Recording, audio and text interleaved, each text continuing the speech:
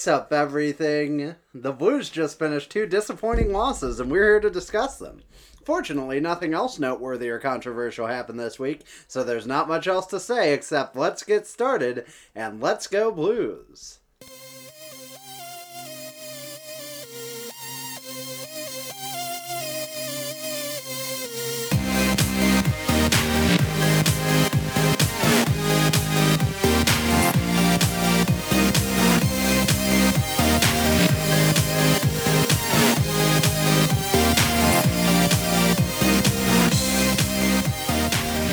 Welcome back, everyone. Welcome to the Two Guys, One Cup podcast. It is Friday, November 15th.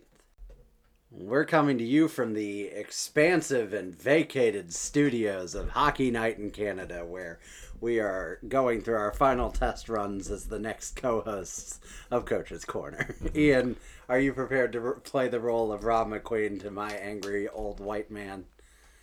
Oh, I was going to do my best Don Cherry impersonation. Okay, let's do. both do them at the same time. You want to just annoy people? Okay. Yeah. Here's the thing about the kids, boys. They gotta be real good. You can't go over there and watch a one point. It's a good stew boy. Not good at Quebec. Okay. I just said boy a lot. Sorry.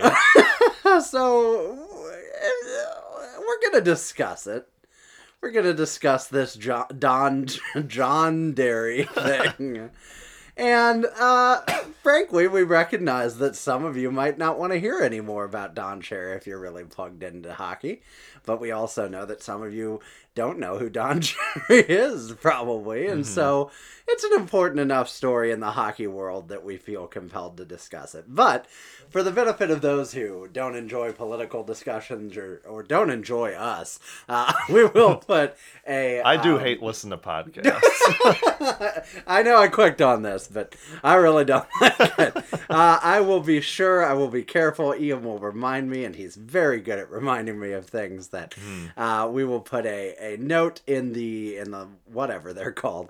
We should know what they're called. The podcast notes, the notes, a note in the notes. Yeah. We'll put a little stamp in the notes that will tell you about where we finish this conversation, so that if you do not want to hear Don Cherry semi-political discussion, and do just want to skip straight ahead to the fun stuff like crazy PTOs and wacky prospect call-ups and just so darn many overtime games, we will take care of you on the other side of your skipping ahead to 73 minutes from now. But for those that are sticking around, I guess we can just launch into it. Don Cherry, I would say legendary host. Yeah, legendary of course, host of Hockey Night, or not Hockey Night in Canada, but legendary co-host of Coach's Corner, the titular coach. Titular's a funny word, regardless of the context. Makes me uncomfortable. In Coach's Corner, one of the most beloved segments on Canadian TV, because Canada is a weird and quaint place with just so many fewer problems than we have, I think. He went on a rant. Some would say a screed, but I don't know what that word means, so I'm just going to say a rant on Saturday, Hockey Night in Canada is on Saturdays. Saturday last, directed at, broadly speaking, people, but not just people who don't support the veterans, because it was the Saturday before Veterans Day, and Canadians have the tradition of wearing the poppy on Veterans Day, which I don't know why we don't really do as much in America, or maybe we used to and we've just phased it out. I don't know, but he went on this tirade, and I couldn't find a clip of it, like a full clip of it anywhere on the internet. At least not anywhere I could steal it from easily. So I'm just going to read it to you, and not in a Don Cherry. You got to do it. I'll do my best. Okay. As he goes, I live in Mississauga. Very few people wear a poppy. Downtown Toronto, forget it. Nobody wears a poppy. Now you go to the small cities, and the rows on rows, you people who come here, you love our way of life, you love our milk and honey. At least you can pay a couple bucks for a poppy or something like that. These guys paid for your way of life that you enjoy in Canada. These guys paid the biggest price. Anyhow, I'm going to run a video statement about veterans. I don't think he said that much. For you people and good Canadians that bought a poppy. For some reason, the last part's the worst. Felt worse because they put it side by side. Yeah. You people and good Canadians. Ooh. So can we start by saying this of all things, not the worst thing he's ever said? Oh, hardly. I think this is the straw that broke the camel's back. And also, you know what? I don't know how you phrase it. Right place, right time. Wrong place, right time. This was a time in history where when you say this, it cross-sectioned. Not the worst thing you said. Not the best time to say those things. I mean, period, right? But also, like, when people are most sensitive about this sort of stuff. Yeah. He didn't pick a time. He just said he was just Don Cherry. Yeah. But it so happened that this has been becoming more, social justice, if you will, or whatever, has become a bigger and bigger thing. And you said it in a country where it's a very big thing on their national broadcast. Yeah. And this is Monday Night Football for Canadians, or even bigger. Yeah, this is it's arguably bigger because it's almost like Saturday Night Live, like it's a cultural centerpiece. On a medium that's dying in TV, this is still like the number one thing in Canada. Yeah. Canadians out there, you can correct us if we're stereotyping your country. We're dead right. Even if it's not the number one thing, it's a big deal. Yeah. It's a very big deal. And Don Cherry, for those who don't know, is an 85-year-old former head coach of the Boston Bruins and maybe other teams. I just know the Bruins, who for the last 30 years has run this Coach's Corner segment.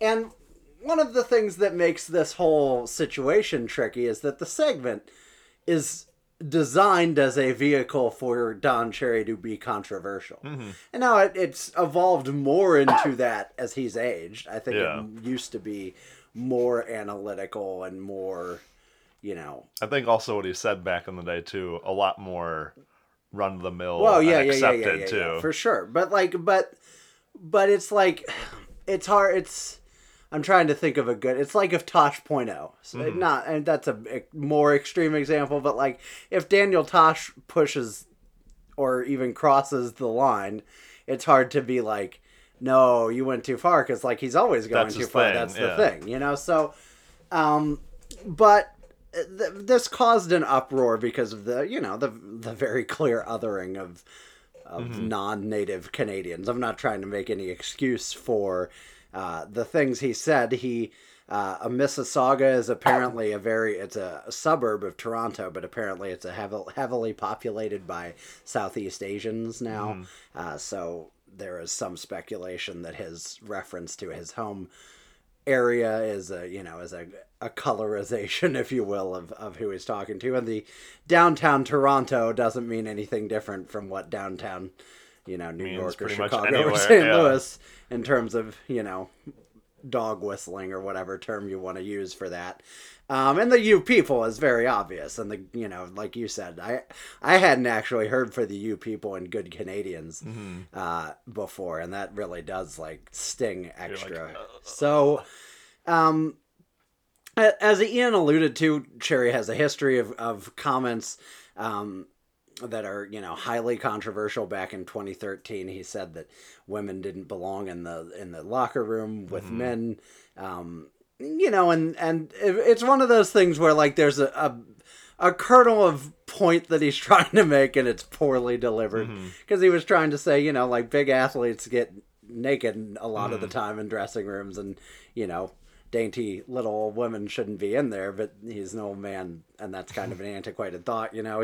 He's talked about, he is very xenophobic of Russian players. I was his very European players, very passive aggressive, but ultra not all aggressive. That passive, yeah. But actually ultra aggressive, just doesn't European soft dude, even just pro Canada period. Even American people are kind of eh. Yeah. We're not soft, but we're not as good as good old Canadian boys. Yeah, unless, except, on the other hand of that, French Canadians right out. Oh, yeah. That's not Canadian. Get out. So just very, I would far be it from me to stereotype anyone. Mm-hmm. But what you might think of if you thought of an 85-year-old lifetime hockey person. Mm-hmm. And we'll skip ahead to the end of the story and then we can talk about things. This generated outrage on Saturday night when it happened. And I will admit that the first time I watched it, it took me a couple of watches to really catch all of what he was saying. Mm-hmm. The first time I watched it, it was kind of like, oh, this is an angry rant about not wearing poppies where he said the word "you people," and people are like extrapolating that to mean this is racist. And then the more I listen to it, it's like, no, I would be more comfortable if I didn't think he was saying something racist, or maybe racist isn't the right word, but prejudice in some variety, and I think he pretty clearly is. And obviously Canada, which is a very multinational, very melting pot, just like America. Especially Toronto, yeah. Especially in the Toronto area, which is a huge international commerce hub. They were not having that. Sportsnet, which is the network that hosts Hockey Night in Canada and a lot of the hockey coverage that you hear out of Canada or see out of Canada, people like Elliot Friedman. Yeah, they're Daniel. Canada's NBC Sports Network. Yeah, basically. Same thing. And because their competition is Canada's ESPN, literally. So, yeah, basically. Oh, that's such a mean thing to do, compare Sportsnet to NBC Sports Network. That's true. They're Canada's NBC Sports Network on crack. Yeah. But they issued what I would say was a pretty watered down apology. Your typical sort of, well, we don't agree with this, but I do always like that we don't agree with that, and I'm like, well, he's representing your brand, so yeah. Ron McQueen, his co-host, who has always been kind of the McQueen one. Yeah, exactly. The brakes on the Don Cherry car, if you will, from keeping him from going over the edge. Claiming after the fact, and I totally believe him because I'm sure the end of live TV broadcasts and all of live TV broadcasts when you have an earpiece in is hectic and impossible. He claimed that he wasn't really paying attention or tracking what Don Cherry said, and at the end of the most people can't, yeah, anyways. That's right. And at the end of the segment, he just gave kind of a generic thumbs up towards camera, and he issued an apology, and there were apologies galore. Hockey Canada made a statement condemning the remarks without condemning Cherry, because Didn't like the NHL make a statement? Yeah, probably. The thing that makes this difficult for Canada is he's like Canada's grandpa, like collectively. It's like a little bit like a twisted, dark Mr. Rogers, like people knew he was had some problematic tendencies. I always thought he had that kind of John Madden. That's great, yeah. He's like ubiquitous and popular and well known and not endearing in that same sense, but sort of like the way you're endeared to like an old crusty old man in your family. Like you still love them even if they're problematic. And I've heard he's like a nice guy in person. Yeah. And everything. I don't think he's like some evil human being. Right, which is actually one of the things I want to talk about. So he gets ultimately fired Monday morning.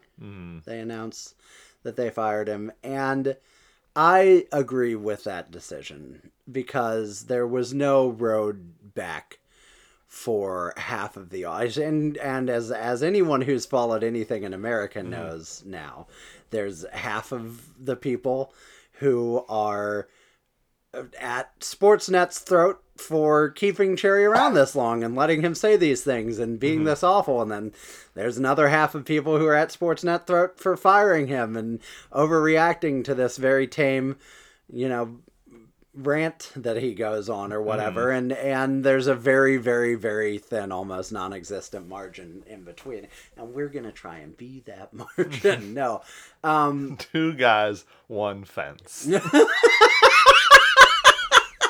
Yes, and we are sat firm wheels on it. They said I can't sit on it, but what's it made for then? That's what's it here for exactly? Yeah, I mean, I think. So I'm not a big fan of what the kids are calling cancel culture. Ooh. Okay, boomer. We had to put that in there because the kids say that too. I'm sorry. That is I think that's a part of this, though. Like, jokes aside, you were talking about, like, the worst possible timing for all of this. Like, that, I think that's a very small part of the worst possible timing for all of this, you know? But yeah, so cancel culture, but cancel culture to me is a little more insidious than this. Cancel culture to me is like someone's basically fine, and then I go out and dig up a 5-year-old tweet. It's the Jordan Bennington thing. Say, it really is like the Jordan Bennington thing where he's like, he's fine. He's maybe a little bit of an asshole. Like, as Blues fans, we can sort of admit that. But he's, like, living his life. He's not doing anything wrong now. And there are people out there that insist he's a monster because when he was a teenager, he made jokes about people going through airport security with burqas or, you know, whatever he made. And those are tasteless jokes. They were bad jokes. We get that. That's fine. But, like, that's the sort of thing where it's like, not get over yourselves, but get over yourselves a little bit. This is like... Yeah, you found a thing that stood out, wasn't great, but that's shouldn't define them as a person versus... Right, there was... This is who Don Cherry is. Well, yeah. And he had... In terms of, like, he's said terrible things over a multitude of years. And this is his job. Yeah, this is what he does. There was that guy a couple months ago, I don't know if you heard the story, where he brought a sign to College Game Day, like the sports, like the college football, whatever, it's panel show with Lee Corso and all those people, and he brought a sign asking people to Venmo him beer money, and he got like over $1 million in Venmo, and he was, you know, totally joking. And so even though, you know, he's a human being who was broke, basically, he decided he was going to donate all that money to a hospital, like the Children's Hospital in Iowa or wherever. And then somebody from Iowa went on his old Twitter and found, you know, mildly racist tweets from when he was 16 or whatever. And tried to, like, destroy him, and basically made Budweiser, like, because Budweiser had agreed to match his donation, and he basically made them say, oh, we'd like disown this guy. And it's like, what the fuck? You know, that sort of stuff. But that's a tangent. Anyway, this is different because, like, his job is to go publicly and say things and not divide and to hurt people. And he kind of proved on Saturday that he's no longer capable of performing those duties. I was going to say, to me, this wasn't so much like, I mean, they fired him. They got rid of him. Coach's corner is canceled. It's done. But also, at a certain point, like, I'm not surprised he thinks this, especially because Don Cherry. But give me an old white dude who's 85, and I would be a little shocked if he thought the other way. And not saying that's okay, but if anything, this firing or whatever makes sense because he's just aged out.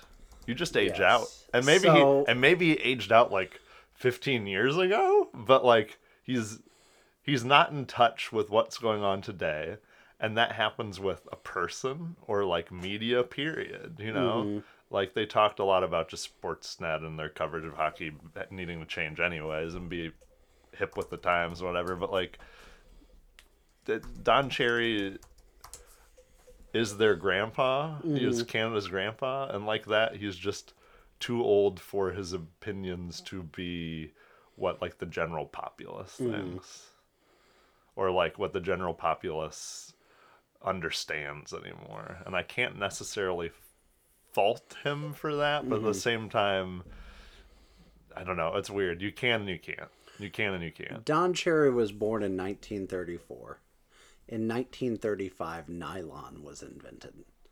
You know, like I just looked this up for the sake of sort of bringing a fun slant to this, but like he was born before the Manhattan Project. Yeah. He was born before polyester existed. He was born, you know, way before tape recording. And like that's not, like you said, that's not an excuse, but I think the other side, so like I agree he needs to go because he can't hold the job and not hurt people. And obviously there are plenty of there are two things. First of all, there are plenty of Canadian immigrants who are very proud to be What's what I mean? So you Canadian just made it a sweeping statement that's just not true. There's no sweeping statement you can make about immigrants that is not also true of non-immigrants, other than that they're immigrants. Like you can say all immigrants came here from somewhere else, and that's true. But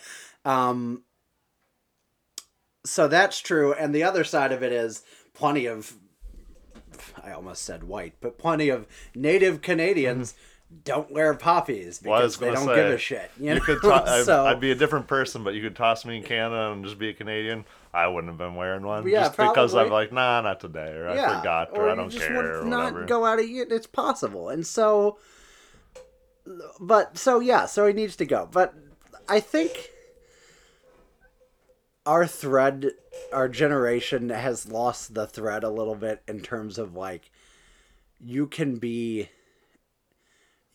do a bad thing without being a bad person. Not being like a monster. And I don't think he's a monster. I think he's old. Yeah, he's an old man who's out of touch, and that's on them for not acknowledging that when he was 84 at the end of last season, I guess he was 85, but not forcing him out or saying, hey, let's be done with this. But he could, and this isn't an excuse, but he could still love his grandkids, and he could still really care about his coworkers, and he promoted women's hockey, like very, very, sexist or not.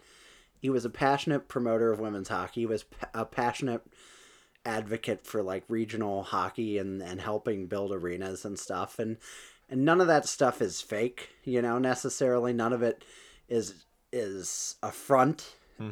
It's possible for people to be two things. And I think, fortunately you could call it negative or not, but I tend to think it is a miracle that anyone ever does a good thing, because like all people are shitty and awful when you really get down to the bottom of it, all people are at their core just like instincts and selfishness, and it takes a lot to overcome that ever. So I'll run through a man if I gotta eat food. But yeah, I mean, it's people want this perfection that no one can reach, and I haven't heard a lot of it, but there have been some people like Ryan Lambert of Puck Soup who were just like, fuck Don Cherry, like, I'm glad he's finally gone. He's a piece of shit. And it's like, nah, dude, he said a lot of bad stuff, and maybe he should have been gone before this, but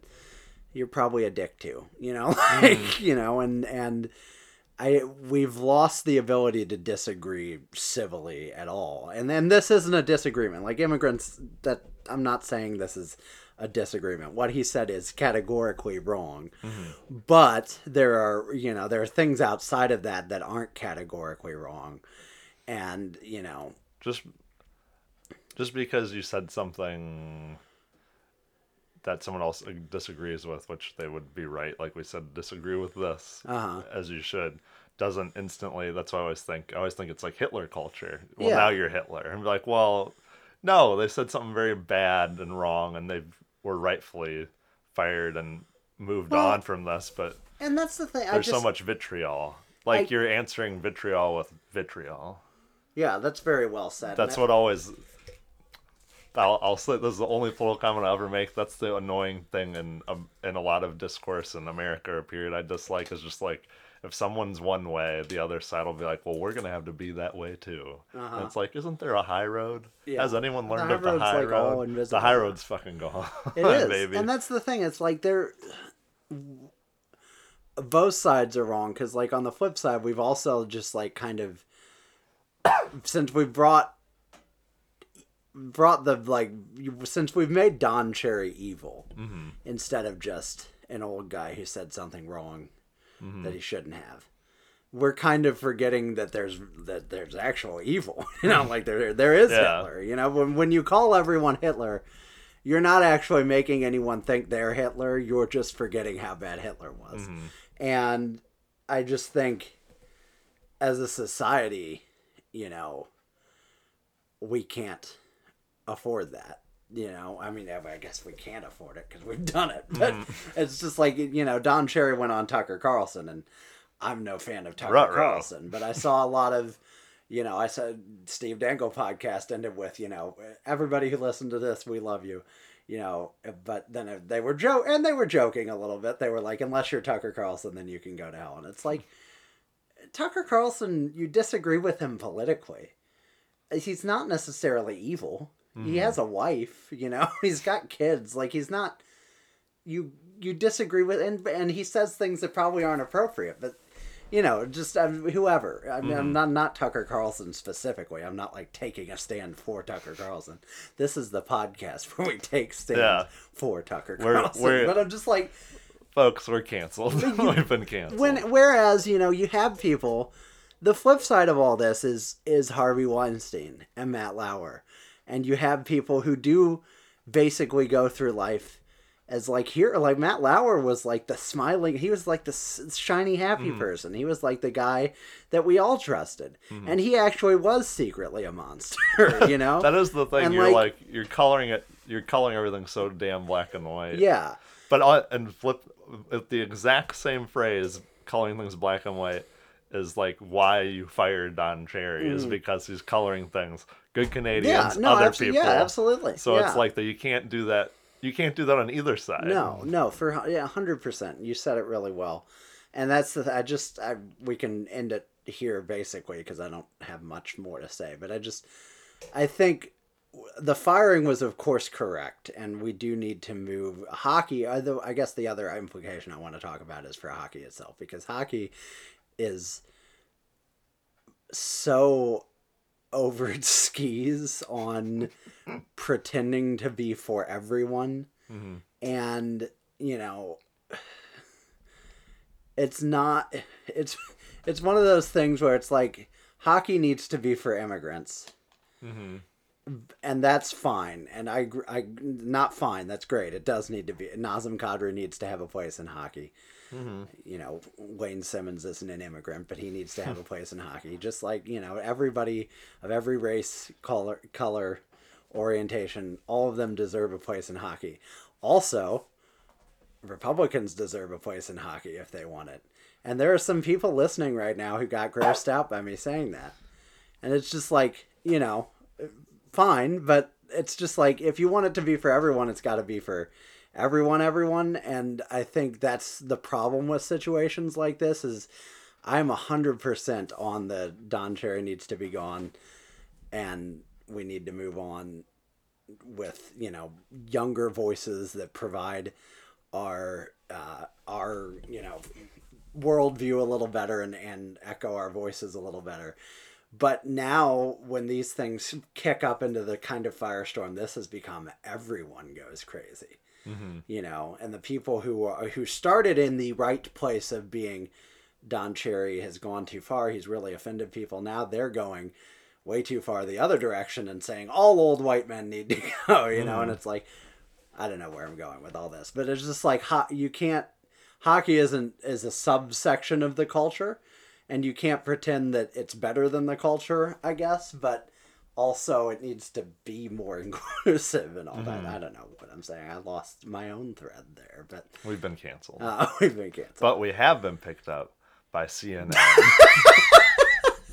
But yeah, and the only other thing I'd say, and we actually can close on this, is we might be 85 someday too. You know, we might have kids who think some of the things we think are normal is real wacky. You know, either direction. And so, it's already hit. I see kids walking around. And high knee, knee high socks and flip flops, and I'm like, if I walked around like that when I was in high school, I'd get beat to death. Probably not. But it would have been very socially I would have weird. been laughed at. Yeah, for sure. And I don't understand. And now that's like you'd be laughed at if you weren't. I still wear ankle socks because that's what was cool. God intended. And then I look at like old people and I'm like, you're wearing what was cool, but it's not anymore. And then I'm like, oh no, that's me. So yeah, I just wish people had more charity and more grace.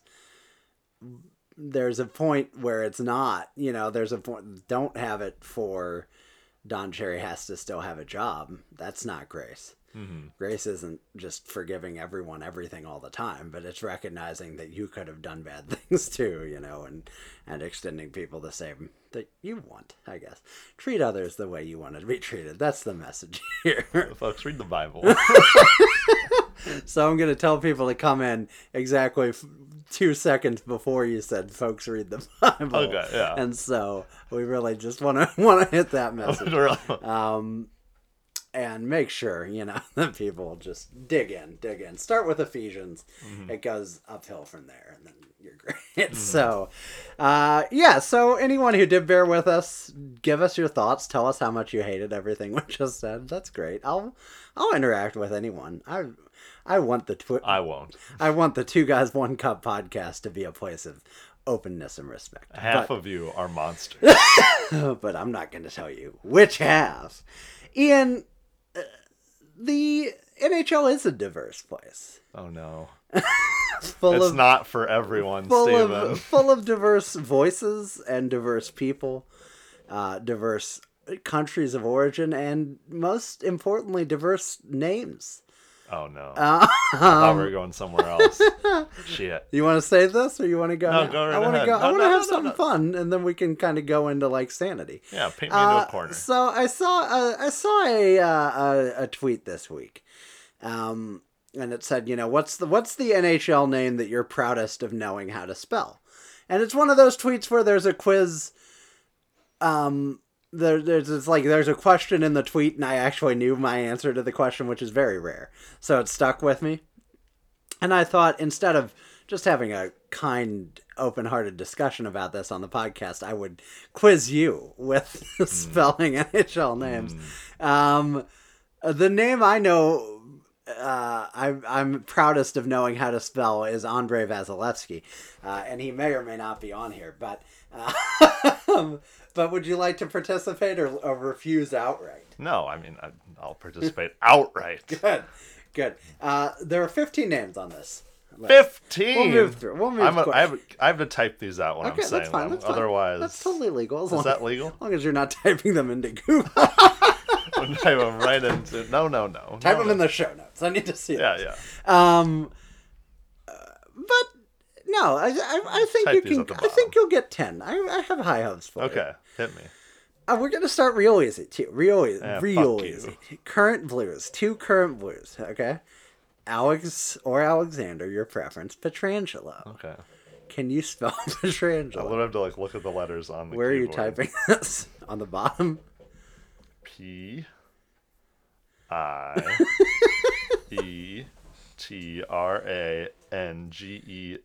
Petrangelo. That is correct. Oh, thank you. You did spell Petrangelo.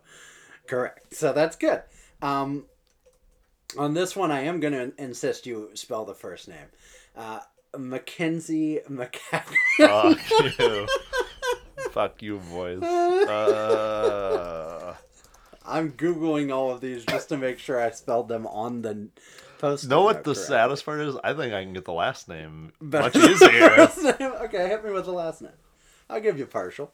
All right, last name M-A-C... Oh, man. Sounded McEachern. Man, it's weird because it's like I can see it, but obviously I can't because I can't spell it right. Yeah. McEachern. M-A-C-E-C-H-E-R-N.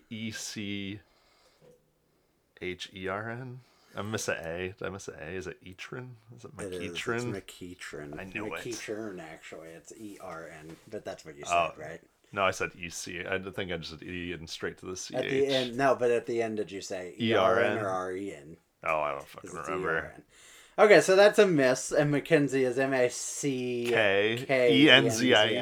Oh, I got it. I said it before you. I got it. Okay, so we're moving on. This is the reigning Vezina Trophy winner, Andrei Vasilevsky. Can you spell? I trust that you know how to spell Andrei, but Vasilevsky. V-A-S-I-L-E-V.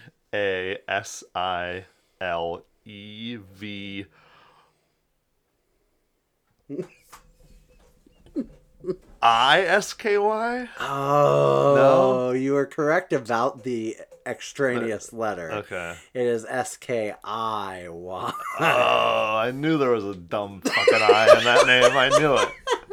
Okay, From the wrong spot. one for three, but we're gonna be fine. This one's an easy one. This is fine.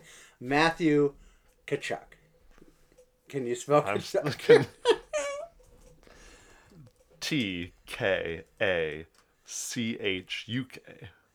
That is correct. That is correct. I put that one on there specifically because I can never remember if there are two C's or one in the last name. I always want to spell it T-K-A and then like the name Chuck. But you were on it. You got it. All right. Now the following four names are current top 50 point scorers. These names are provided to us by GIF Jeffs, so if you feel especially tortured or relieved by hearing any of them, you can blame or thank him accordingly. Number one is, I believe, the top point scorer in the NHL, Leon Draisaitl. Oh. Okay. I got this. Yes. D-R-A-I-S-A-I-L.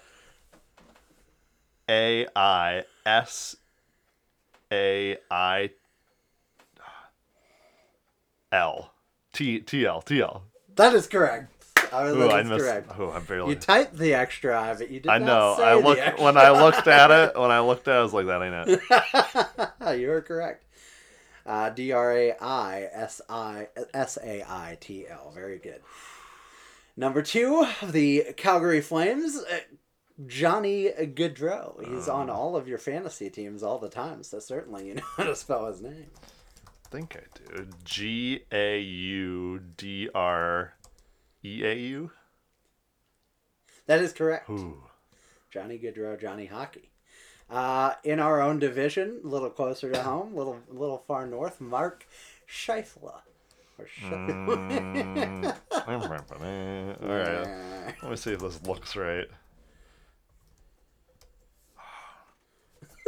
No, I got it. I got it now. S-C-H-E-I-F-E-L-E.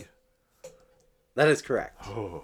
You're doing very well. I have to type it out because when I type it out, I'm like, "Yep, that's it. That's the one. That's the winner. You That's a home got dinner."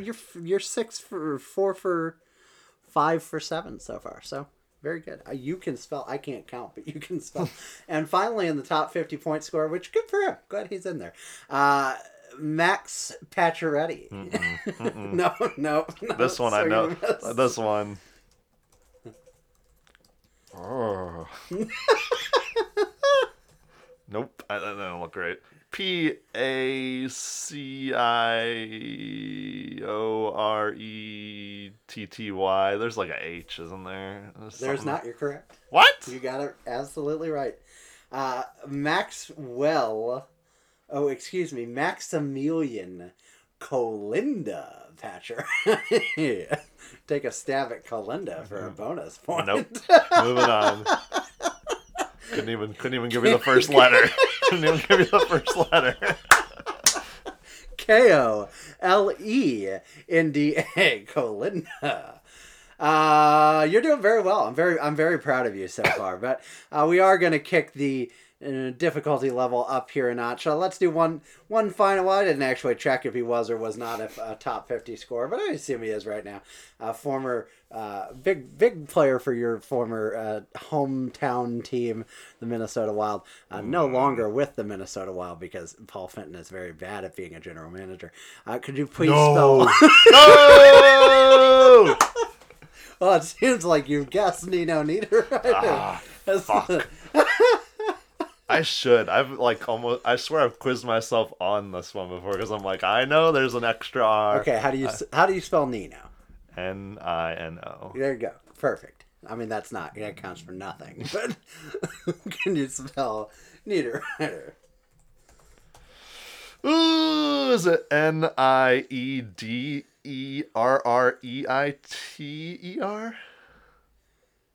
That's correct. Oh, buddy, I knew there were 2 R's in there. I knew it.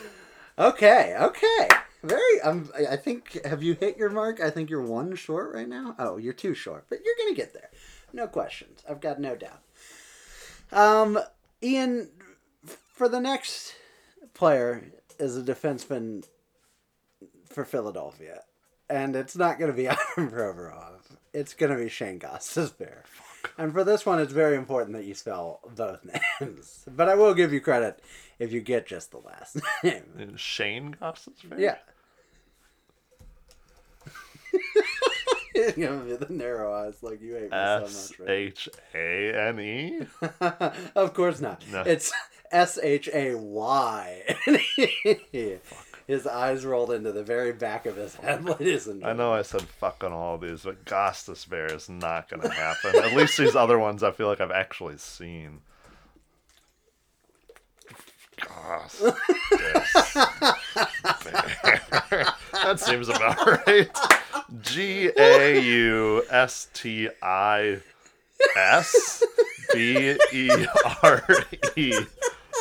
That's how a French person would spell it. Real quick, I'm going to tweet out how you spelled that so everyone can see and I don't forget. But the correct answer for Shane Gostisbehere, Shayne space Gos. No. Tibehere. Gostis be here. That's how I always remember it. Although I don't remember it, I'd always check. But it's G-O? Yes. I don't know why I always thought there was an A in there. Because Gaudreau. I was just trying to spell Gaudreau and then add bear at the end. It was, that name is bloody ridiculous. So stupid. I see it in meme form a lot. Just a bear. At least, oh my god, these other ones are maybe we've just typed enough names into Google. It's like that's a name. That's a name. The Gostisbehere though, it gives me the squiggly line. It's like nope. That's true. You're doing all right though. You can stick it. That's probably the hardest one. It probably doesn't get any worse than that.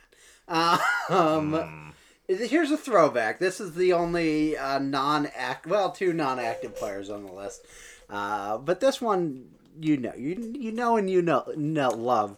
The next three are actually former Blackhawks. All Blackhawks that arguably should not have been traded or released or whatever. The first, goaltender, Nikolai Khabibulin. You knew it was coming. You laugh. Yeah. But you laugh. You saw it on Twitter. You knew this one was coming. And you know how to spell it. You're going to be fine. K. Which is stupid. Yeah. Khabibulin. Perfect. Khabibulin. Khabibulin. Is he a Nikolai that's Nico? Or is it, oh god. Or is it a K? Niko? Lai? Nikolai. Okay. Of course it's a K. He's in fucking Russia. He's from Russia, of course. Moving from Nikolai to Nicholas, could you please spell Nicholas Jalmers? Well, there's an H. Do I get points for that? Sure. We'll give you half a point. Wait, no.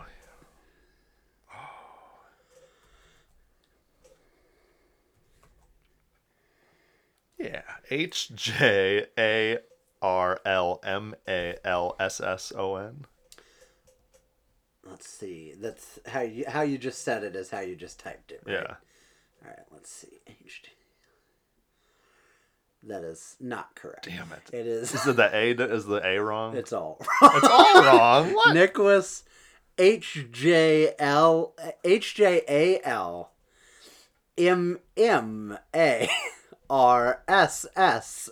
Of course it's SSON. Well, that was good. Yeah. That was good. What the fuck? Can you spell Nicholas? Nope. Niklas. Nicholas Jalmerson. Nicholas Jalmerson. I don't know why I want to call it Jar. I'm always spelling it Jarlmerson.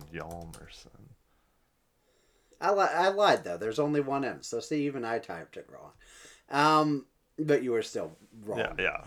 Final former Blackhawk, Toivo Teravainen. And I would like you to try and spell Toivo, but if you can nail Teravainen, I'll give you credit. Toivo's T-E-U-V-O? Yeah. Toivo? Perfect. So see you rolling. Now just roll into that final name, that last name. I'm gonna tell you what. I just hit letters. Like I'm dead serious. Last Terrivanien. Terrivanien.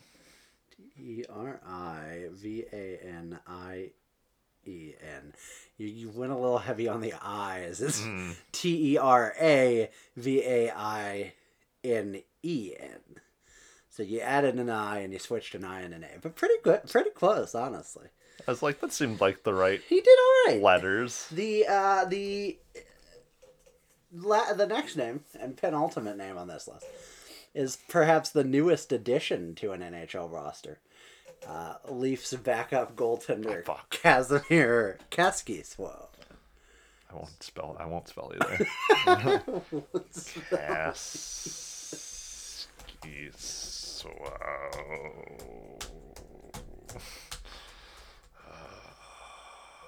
Kaskiswou.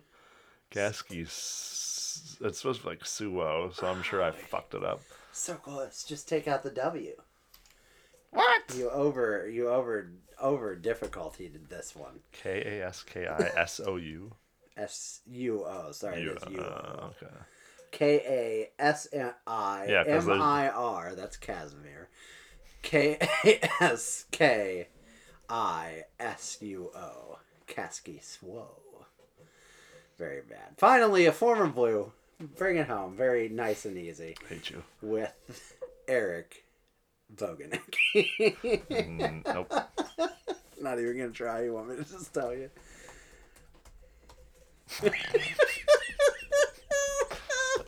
Where's the CH in there? Is there a silent V? Currently has it spelled BOGCHV. BOGIN. Boganecki. ECKY. Boganecki. Eric Boganecki is spelled ERIC. That's nobody. Oh, I was like, excuse me. BOG, excuse me. Okay, I got that UNIECKI.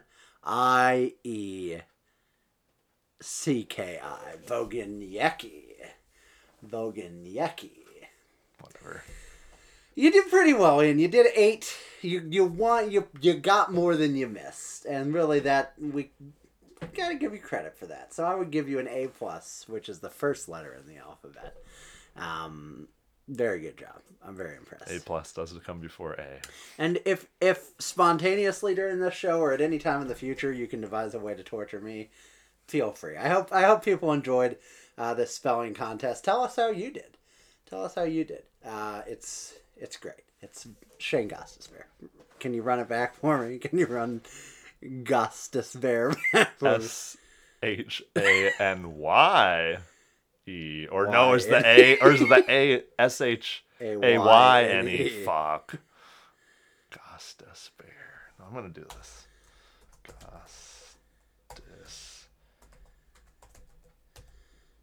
The hell, right? GOSTISBHERE. BEHERE. But very close. Very close. You're pretty much there. Be here. Augustus be here. Whatever, he's washed up and a hack, so I don't need to know who he is. Speaking of washed up hacks, Troy Brouwer. You're welcome. Thank you. That's the greatest transition in the history of this show. Folks, it's only an hour into our podcast, only 48 minutes, and now we're getting to the real hard-hitting journalism. I hope everyone's enjoyed what we've done so far. Some of you haven't even listened yet.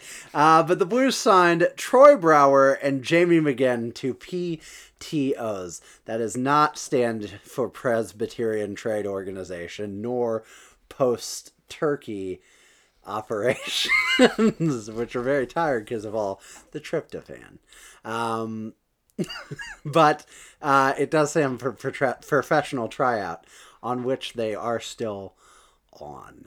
And Doug Armstrong announced Monday that the Blues have signed forwards Troy Brouwer and Jamie McGinn, both former Florida Panthers, one a former Blue with whom we are very familiar, to professional tryouts. Brower is 34 and was originally drafted by the Chicago Blackhawks in the 7th round, number 214 overall in the 2004 NHL draft. Not a bad career for 214 overall. Not at all. Last season, he played in 75 regular season games with the Florida Panthers, posting 12 goals and 9 assists for 21 points and 47 penalty minutes. McGinn is 31, considerably younger, was originally drafted by the San Jose Sharks in the 2nd round, number 36 overall in the 2006 NHL draft. This season, he's appeared in 2 games with the AHL's Charlotte Checkers, a native of Fergus, Ontario. Fergus. There you go. Spell Fergus. McGinn is a veteran of 11 NHL seasons, including stints with San Jose, Colorado, Buffalo, Anaheim, Arizona, and Florida. He has amassed 220 points, 117 of them goals, 133 of them assists, and 267 penalty minutes in 617 career regular season games. You copied this and pasted it from somewhere? No, I came up with all these. Yeah, I'm sure. Like I was just going to say, like, you wouldn't have included penalty minutes is the only reason I mentioned that. McGinn has also posted 8 points, 4 goals, and 4 assists in 36 postseason games. Doug Armstrong had quotes. They were numerous. He has reasons. They are threefold. He types. He speaks. The thought process going into this was we are down to 12 healthy forwards right now. I think in our game in Calgary, we had 8 players on our roster with less than 200 NHL games, and 5 of those guys had less than 100 at the start of the season. So it's an experienced league, and we just want to make sure and see if there were any experienced players that can come in to help us. I don't like that, but we'll talk about that in a minute. It gets worse, but that's a little better. You'll see. With our depth down in the American Hockey League, we're really excited with the way Walker is playing in Costin and Kyrou, but again, you look at their experience and it's not there, so we don't want to get into a situation where we have 11 or 12 players with that experience. So as I said, there are no guarantees for Jamie or for Troy, but we're going to bring them here and take a look at them. Someone, let's assume it's intrepid journalist Jim Thomas asked, is this about not believing the youth on this team is ready for bigger roles or wanting to protect them and their development? And he said, which I assume was 43 seconds long. No, we believe in these young guys. It's just the next injury. If you lose an experienced player and if you put another young player in there, well, if a younger player, did I skip a line? No, I didn't. Well, if a younger player, one of these guys with less than 200 games went out, and you put in one of those guys, I talked about Walker, Costin, and Kyrou, it's a net zero. If you lose a Steen and a Tarasenko and you're putting in guys with no experience, there's a difference. It's a manly, the younger guys would be an improvement. It's a man's league, and we want to respect the league and see. Did he say it's a man's league? Don Cherry gets. It's a man's league. I wish someone would be like, "Excuse me," and then he's like, "Well, I mean, it is though." But literally, we haven't broken the gender barrier. You're welcome to be the first. I will not. Jim sign Thomas, you. burn. That'd be hot. Dougie out. It's a man's league, and we want to respect the league and see if there's veteran players that can help us. And if they can't, and the young guys are better, they're better. But I've seen teams that have gone totally young, and they're growing pains with that. And we've stated all along we want to try and be competitive with the upper echelon teams, and most of those teams are experienced also. Yeah, Doug, but the teams that go totally young aren't defending Stanley Cup. I know. I'm a cage it. Because there's one more question. Let's assume it's from intrepid journalist Jeremy Rutherford that says, does this go beyond the ice? And he said, no, Jamie and Troy have never left the ice. Jamie and Troy come with good pedigrees, but we're not looking for guys outside of our group to carry our group. They're coming in to try and earn a roster spot, but we are very excited with the growth of our leadership with Schwartz and Shin and O'Reilly starting to wear letters. Parayko and Petrangelo, there's enough leaders in there. Jamie and Troy are coming just to play, not to lead. They were elected to read, not to lead. Simpsons movie, underrated, probably on Disney Plus. check it out. We are Disney shills. Who isn't? It's 2019. Who isn't? They own everything. They own the Two Guys One Cup podcast. So we're not ashamed to say it. What are we, like day 5 of this PTO already? And they're only putting them up for like 7. It's something weird where they can practice with the team like indefinitely, but then they have to like pay their way. The team pays their way for the full 10. Oh, 10. And then okay. they can still practice with the team after that, but they've got to pay their own way. I guess that means you can just sign them at any point, though. You know what I mean? Like a PTO. If Troy's like, I'll just hang around in case you need me. Yeah. I mean, he's got money. Sure, why not? One thing he didn't lose from Calgary is money. He got that contract. Didn't he go up there because they were building like a house? Yeah. And then he was immediately like tossed to other teams. He played 2 full seasons there. Did he really? The other day. Yeah. Bullshit. Yeah, I know, right? I've thought about this a lot, and I want to actually give me your thoughts first. I don't want to. I've been talking a lot, so. This is silly, but it's fine. Okay, like yeah, that's a measured take. You're just tossing. You're tossing more bodies into the wheel of bodies, but this is body wheel subsection B, where it's like they might be in there, but they might not. We need a wheel of bodies graphic. I understand what Doug Armstrong's saying. You don't want like another injury and a second injury, and you're like, oh shit, we have Kyrou and Walker on this team, and now we're an injury away from now. It's got to be caught, Yeah. So I agree with that. Also, if you had that many injuries, you just are done. Well, that's what I was saying. You're cooked. Yeah. Let's put it this way: you have 2 or 3 injuries, and it's Jamie McGinn, Troy Brower, and Klim Kostinal in there now. I think you're still fucked. Yeah. Because it's not those 3 plus your roster currently. It's those 3 minus Schwartz and McEachern and Blais. Mm-hmm. And you're boned now. So yeah, in a sense, I get that they're like, we don't want to put in a young guy to replace an experienced guy. And I would rather him at least trot out the old, I want to keep him in the AHL to get more experience sort of thing. Because at least I'm like, yeah, that feels good. That feels rah-rah and like we're doing the right thing. But when you say you just want more experience for experience sake, don't like that's not fun. That makes me feel a little weird. I think that's what I don't like about this. Like if Troy Brower or Jamie McGinn has something to offer this team, fine. I'm not like upset. There are people who are like upset that this has happened, and I'm not one of those people. Like fine. Does Jamie McGinn have something to offer this team that he wasn't offering the Charlotte Checkers? No, of course not. I think that's kind of funny. I'm like, he's worth it here though. But if they have something they can bring to the table, McGinn, in his quotes, particularly seemed really hungry to make the team, and he's younger too, so maybe he's got more I'd be more interested, gas honestly. in the tank. Yeah. But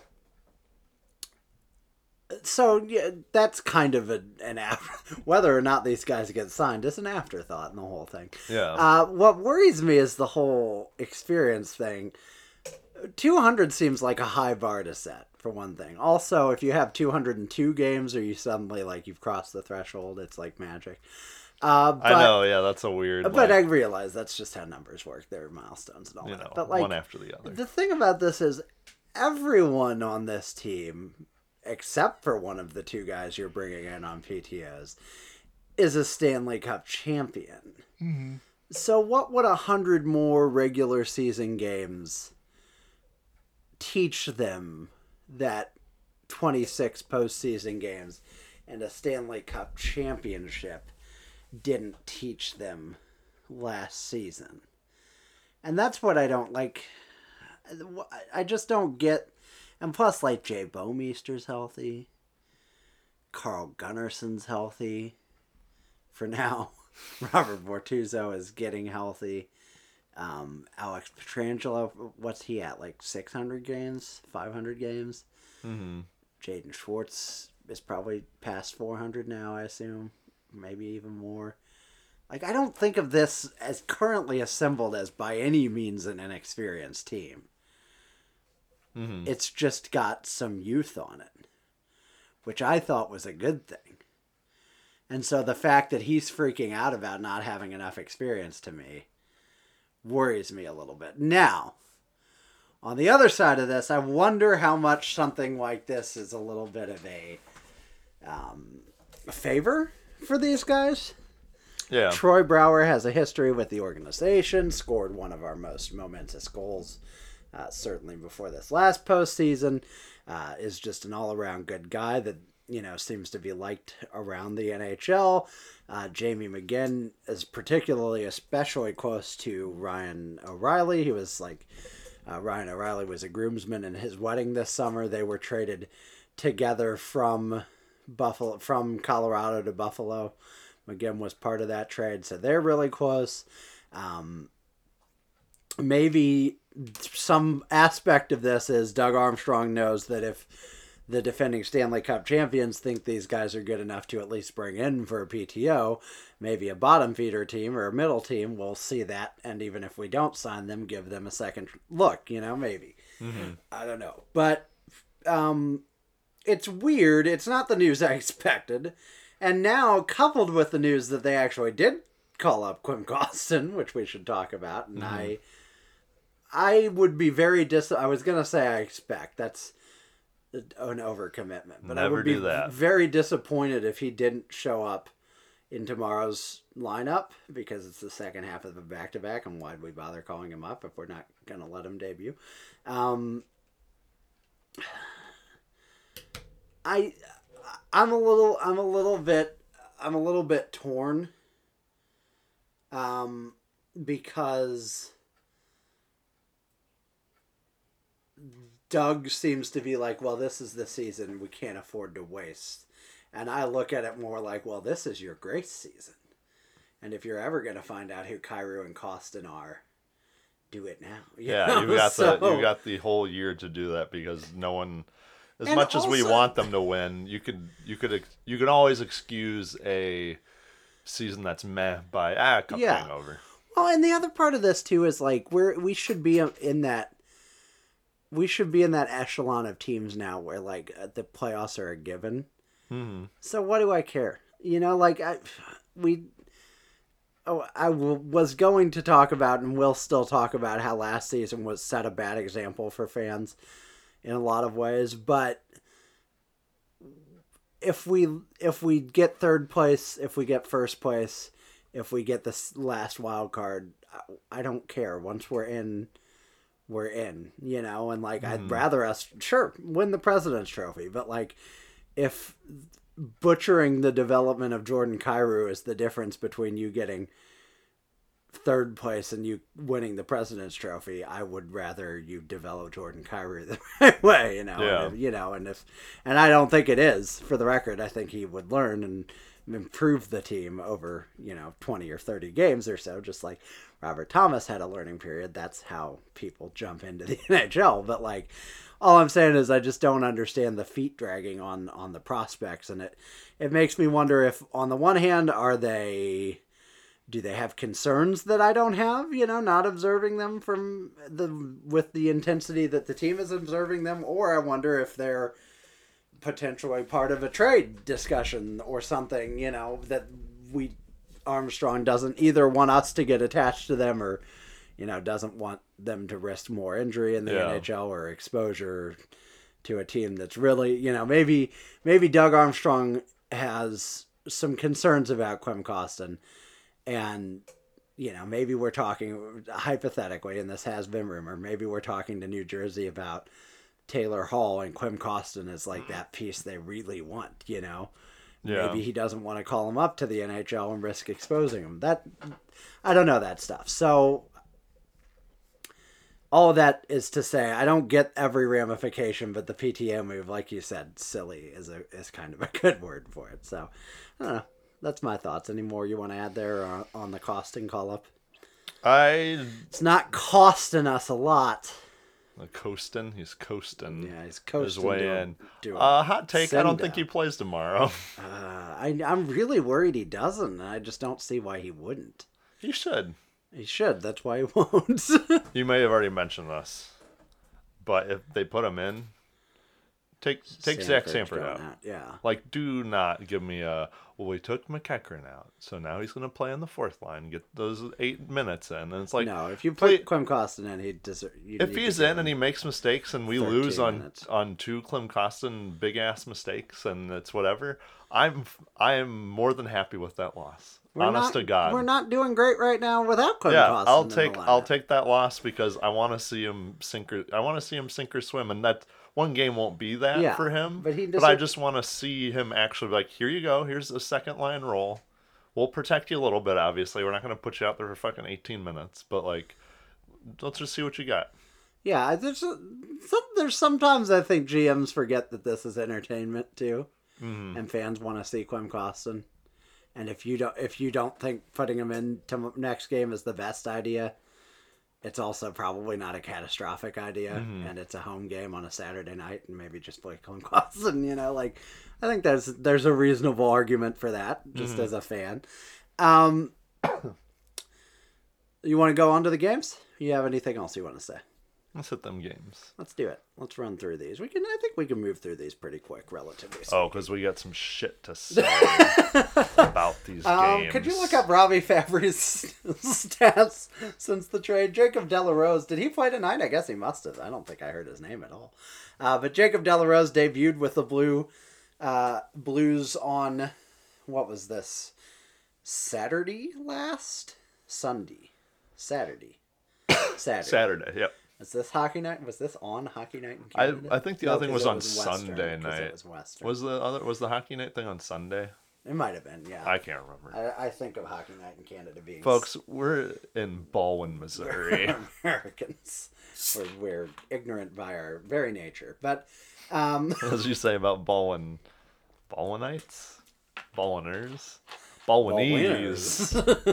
Baldwin.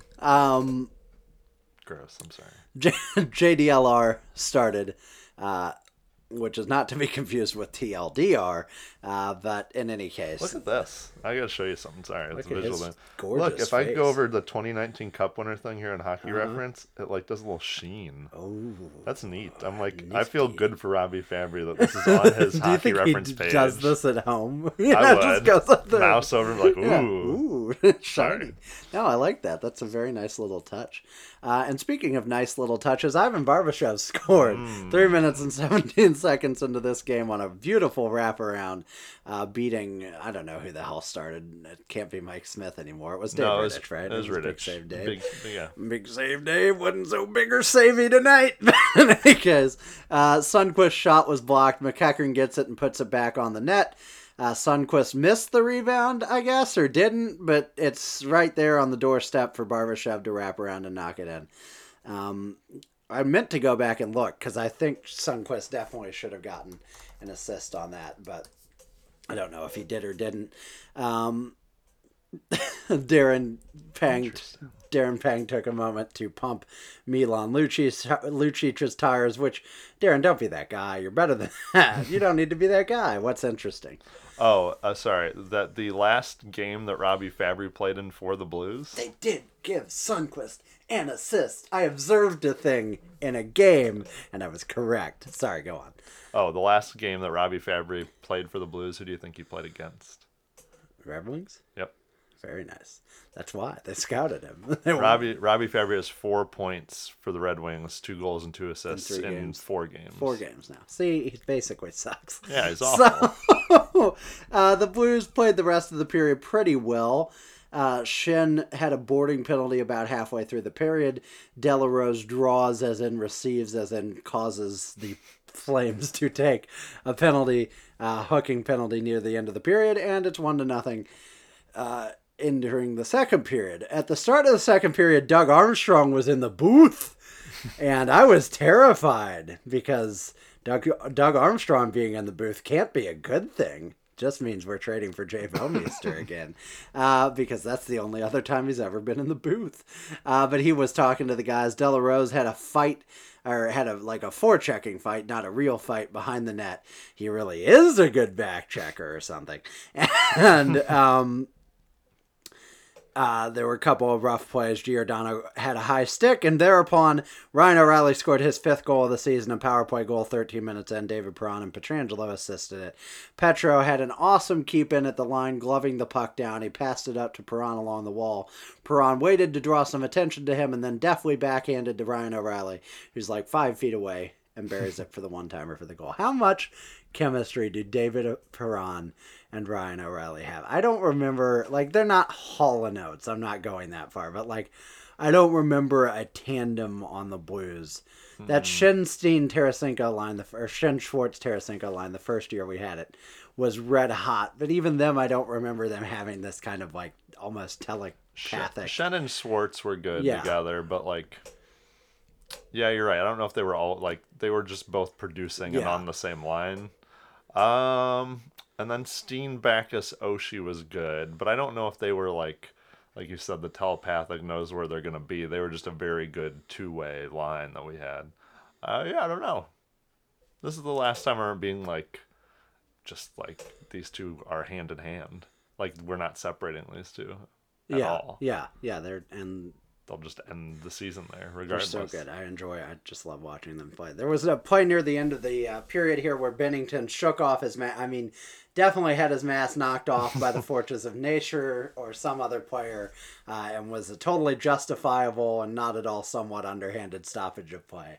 And the Blues proceeded to the third period with a 2-0 lead. Did they maintain it in the third period, Ian? Of course they did. No. That's not their MO. There was a moment. This was the game you missed? Yeah. There was a moment because you were in Mexico. Missouri. Yes. There was a moment early in the third period where the organist for the Calgary Flames, this was a dominant game until it wasn't anymore because we suck. There was a moment where the organist for the Calgary Flames started playing little 3-note triplet chords, and everyone on Twitter, including myself, initially thought it was Gloria. And I was like, but we're winning in your building. Why are you doing this? And then I listened to it for a minute longer and realized it was Saturday Night's All Right for Fightin', which is a great song by Elton John and appropriate for the week that we've had with things happening on Saturday nights. But for one thing, those two songs, very similar. And for another thing, I just enjoy that I had this moment and I was like, what? And then I went to Twitter and everyone was having that moment simultaneously. But in any case, that happened, and then the Flames continued to play. And 10 minutes and 59 seconds into the period, Michael Backlund assisted Matthew Tkachuk's goal with the help of Andrew Mangiapane. The marzipan. Andrew Mangiapane's name apparently literally means eats bread in whatever weird country he comes from. I think it is Italian, which I don't know what marzipan is. It's like a sugar, right? It's like a sugar coating, but Mary Berry with the assist on the pronunciation there. He is Andrew Marzipan in our hearts and minds. Imagine Mary Berry on the ice. She's probably skates with elegance and grace. Keith Tkachuk buries the rebound off a dump and chase where Marzipan knocked it in front. And I don't think we're ever going to call him by his real name anymore. That was like the transition. Yeah, he's just Keith Tkachuk. No, I'm sorry. I didn't even call Matthew Tkachuk. I meant Andrew Marzipan. Tkachuk buried the rebound 2-1. Bennett leveled McKirkin later after that with a hit that is certainly a charge and probably an elbow. There was a big scrum and a commercial, and the calls ended up being charging on Bennett, roughing on McKirkin. It's crap. It's crap, I said at the time. And on the ensuing 4-on-4 with just under 4 minutes left in the period, Travis Hamonic scored his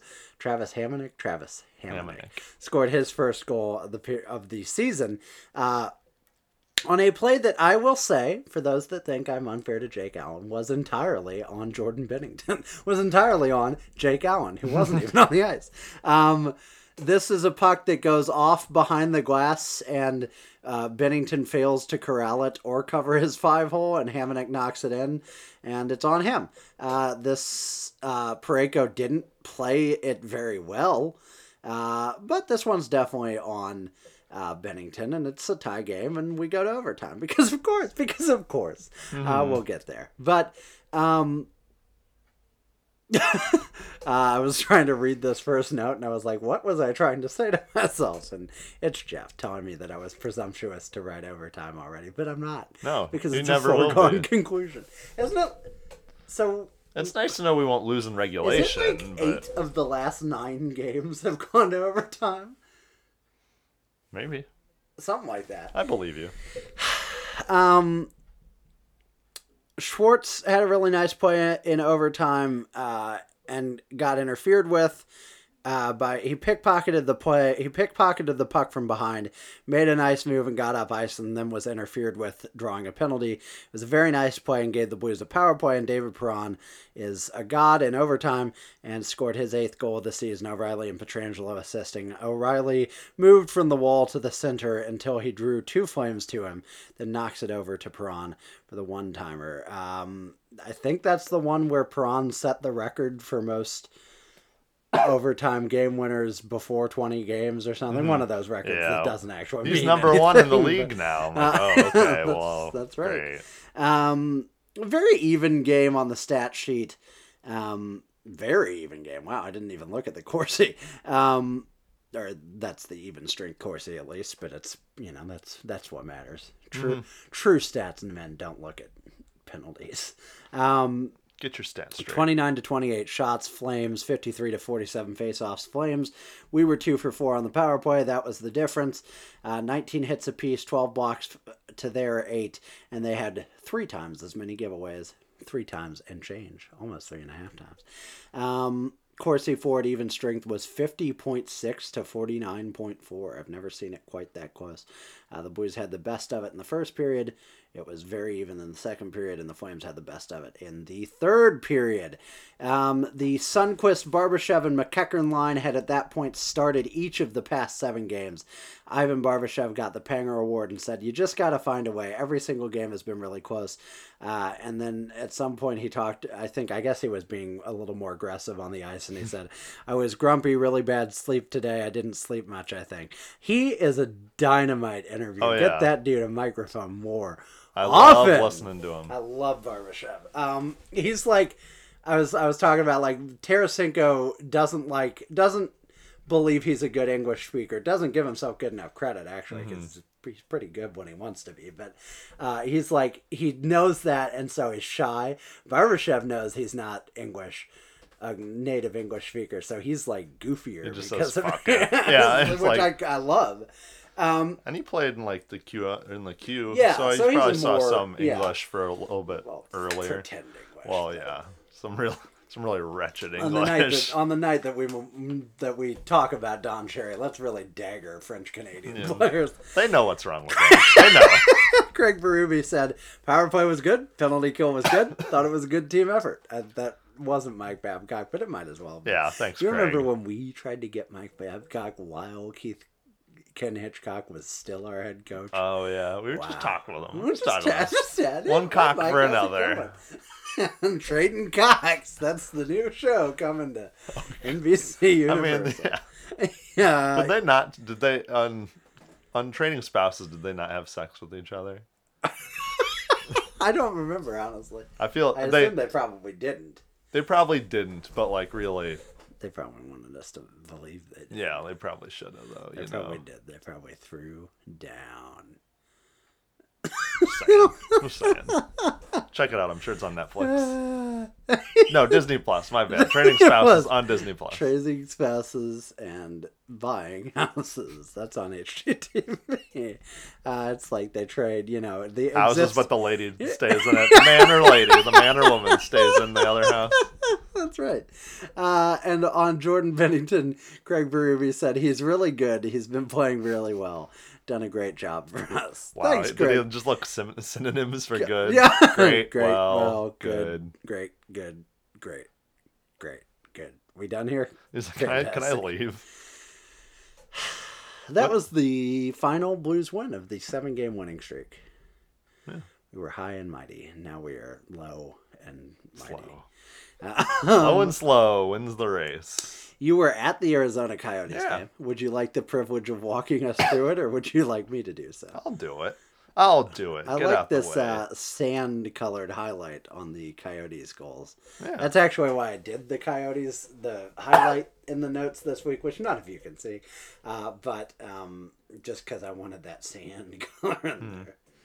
At this game, it was after Veterans Day, but it was the first Blues game home, so it was Veterans Day at the rink, and it was nice.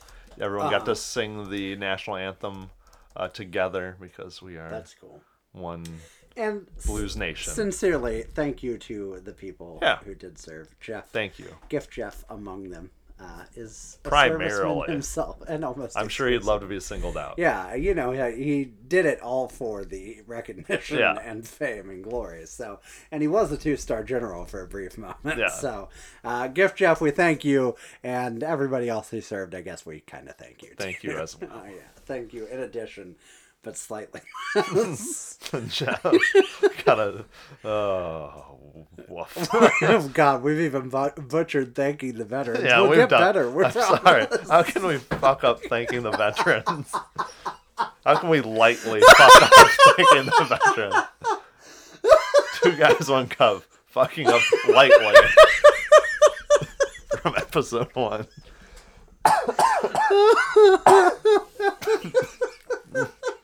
My throat's been driven mad. Need some water. I have water. Okay. Yeah, you know what? The Blues in this game, and I think the stats will show There's a whole through. new bottle over your left shoulder. No, I if don't you want get that. desperate. It's untouched. I think when we look at the stats here, you'll Touched by see. human hands, much like Fiji water. Was it not? Is it robots that fill that up? Which doesn't that almost make it seem less pure, if that's true? Those- Nope. Nope. Forever Nope. unclean! Nope. I had something to say, but it's Alright. nope.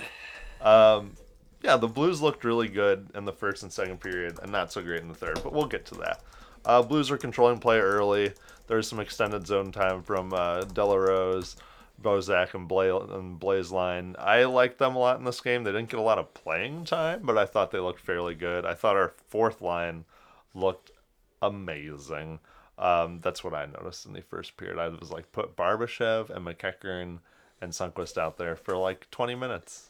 Yeah. They're fun to watch. They're a great forechecking team. I think other than the game tonight that we'll talk about, they started every game for the last like 8 games or so. They were the first line out there. So obviously Berube trusts them.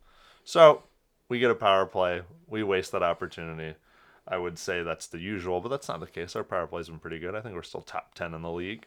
But the Blues get a goal 17 minutes, 13 seconds into the first period. Towards the end here, Jaden Schwartz is fourth, assisted by Braden Shen and Alex Pietrangelo. A very nice cross ice pass by Pietrangelo through the neutral zone to spring Shen. Shen enters the zone with the puck and toe drags around a diving Yotes defenseman.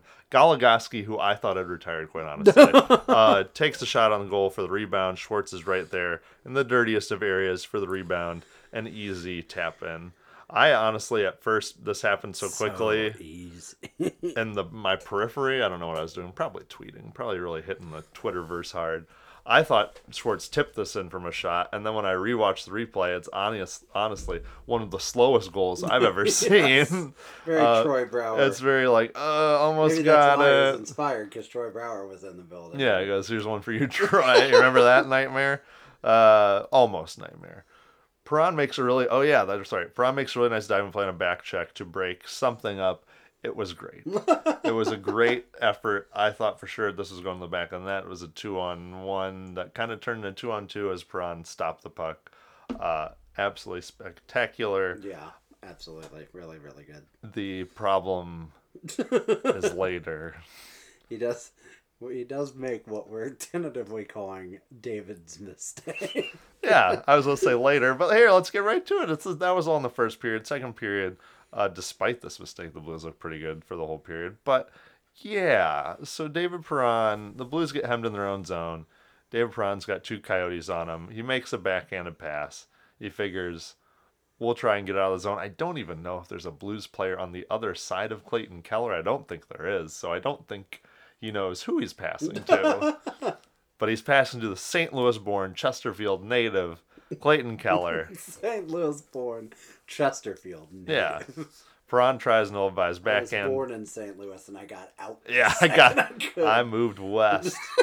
You've seen the goal. Keller intercepts and buries it on his home ice. I guess there's a player almost there. Whoever that defenseman is. Is it Justin Falk? It could be. I don't know. I think it might have been.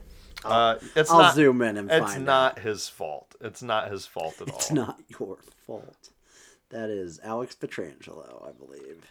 Where's Captain Hockey? You get a delay of game penalty later on from Jacob Chikrin. I like that. Kemper's mask come off and play dies later. I remember thinking no one really bumped into him. I'm sure someone did, but again, he shook it off just like Benny. Peripheral vision. I was like, keep your mask on, bro. He stayed out too late and had garbage in his veins. At least that's what people yeah. say. Oh god. So I remember the Sundqvist wins a draw. I think he's the center on this line, at least in this play here. Did he win the draw? Yeah, he's the one who wins the draw. No? Yeah, no, I can't tell. Sorry, I was looking at the GIF and I was like, did it start with him winning the draw? He wins the draw. Yeah. And puck goes back and forth. There's a Coyote player that gets the puck. He's shoveling out of his zone. He's playing the puck with his stick. And Oscar Sundqvist is bent over and gets smacked in the face with the stick. At first, it is called a 4-minute or a double minor, 4-minute double minor, whatever, 2 minutes double minor, 2 times 2, 4. They call it a 4-minute double minor. They call it It's just a double minor, yeah. whatever. For high sticking because they drew blood and everything. Mm-hmm. Then this is Then what happened? Then this is the first time I've ever seen this, at least live. Well, it's the first time it's been legal. Oh, really? They couldn't review penalties until this year. Oh, okay. Well, there you go. Thanks, hand pass. Wow, the hand pass really came fucked back around us. to fuck us over. Oh, boy. Couldn't you just leave well enough alone? So they went over, they reviewed it. I didn't even know they could review this again until they started playing the, Let It Be. And I was like, oh, no, this is the international song for something's being reviewed. And then when you watch it, obviously Sundqvist gets hit in the face with the stick. That's clear as day, but it is on what is deemed the follow-through of this player shooting the puck out of the zone. And that is not considered a high stick. I don't love that it's not, but I guess I get why it is. And to be fair, too, I mean, I know that's not what a high stick is about. Sundqvist is leaning right into his his face. stick doesn't come over. It doesn't come up that high. It comes up like a waist level. as high as a stick would. Yeah. Actually, lower than a stick would when you're shooting Yeah, the puck. it's all Sundqvist's fault. Yeah. I just want the call. I also wanted the call, but it made sense that it was turned over. Uh-huh. So there you go. But that's okay. Because Colton Parayko gets his first goal of the season. I think actually pretty close to after that penalty gets overturned. Also, he finished with 10 shots in this game or something. No, yeah. The guy... He had 7 at the end of the period. The guy needs to skate through neutral ice with the puck. Yes. Because people get out of the way. Uh-huh. Because he's a giant. He's a man giant. It scares me watching it. Honest to God. He goes so fast, too, which is so frightening. Yeah. And this dude's ginormous. And people just move out of the way, and he gets a clean shot on Kemper. It goes in. It's a great wrister. It's like how in NHL 20, you can, build up as much speed as you want to hit someone as long as you're gliding the split second before, very, very Torrey Krug situation, if you will. But just glide for a split second, and it's no longer charging. That's right. But yeah, that's what Colton Parayko is every time he skates. Yeah, he's 6'5" every time. Every time he steps on the ice. Oh my God! So with that Colton Parayko goal, it's 2-1.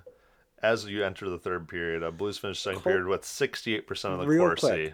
Colton Parayko's last regular season goal was February 19th of last year. It was the final game of the 11-game winning streak. Wow.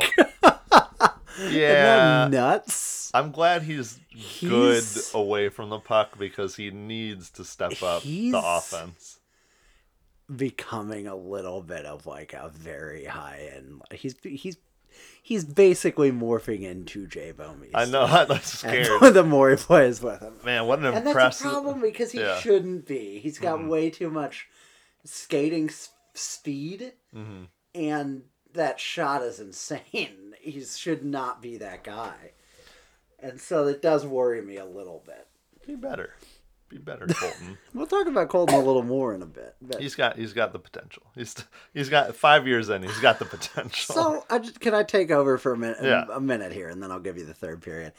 I was furious at the end of this game, and people called me out for it, and they probably should have. Although I did admit I from the beginning said I was overreacting. Mm-hmm. But I want to put the reason why. At the end of the second period, they had 68% of the Corsi through two periods, and we're up 2-0, and Colton Parayko 2-1, sorry. Yeah. And Colton Parayko had taken his first goal of the season and 7 shots, and the one goal was totally fluky bullshit. I mean, it was David Braun's fault, but it was fluky and weird, and as you mentioned, the icing that should have been called off, arguably.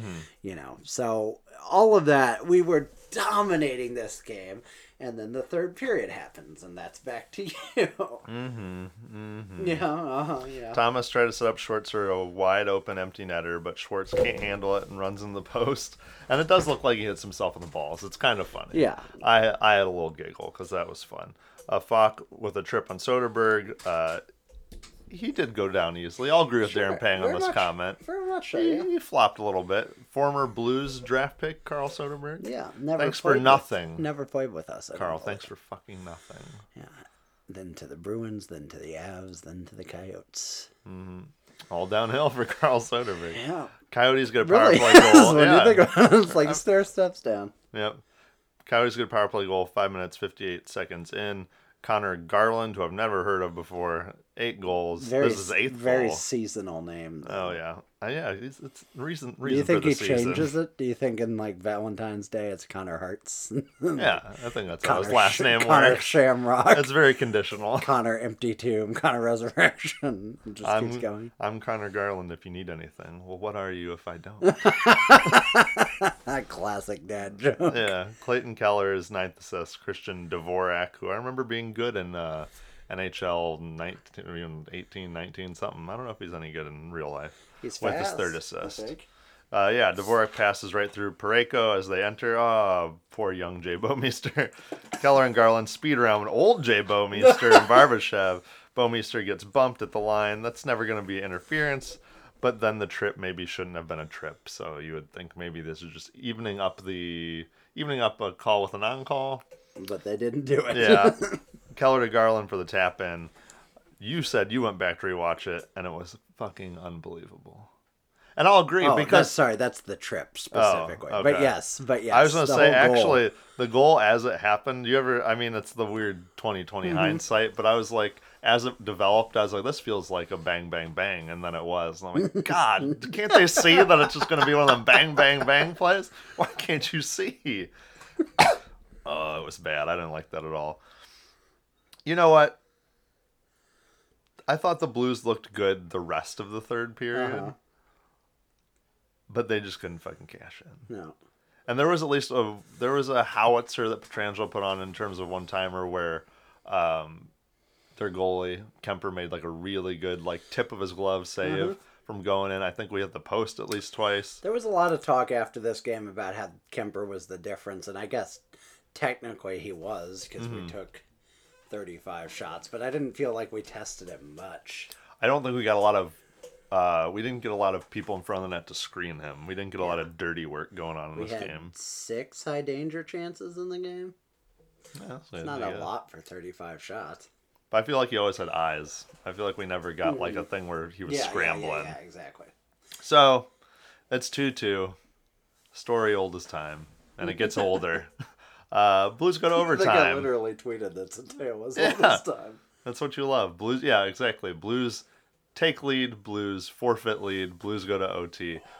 Blues, up until this point, win in OT. I'm re-remembering the moment. Yeah. The Blues looked amazing in terms of just dominating play 3-on-3. They had possession. It was pretty much got to be 100% Corsi for it. I don't think the Coyotes touched the puck for a minute and a half. And then I believe it's Schwartz is going off for a change. Thomas is coming on. This is the third group of three. Well, wait, because we've had it for so long. Well, before that, Yeah. we have the puck in the zone. Oh, we skate out with it all the time. Yeah, but Oh, there's more. the Coyotes have been pinned in with their original line for 90 seconds. The whole overtime to that point. They'd had Kessel and whoever out on the ice. And Kessel, not a marathon man for anyone that's Loves not the keeping hot track. dogs. Pietrangelo skates out and backpedals not just into the neutral zone, as we sometimes do, but like all the way back to our blue line, giving Kessel enough space to run off for the change. And then he does this. Which Yeah, I was like, Schwartz going off, Thomas coming on.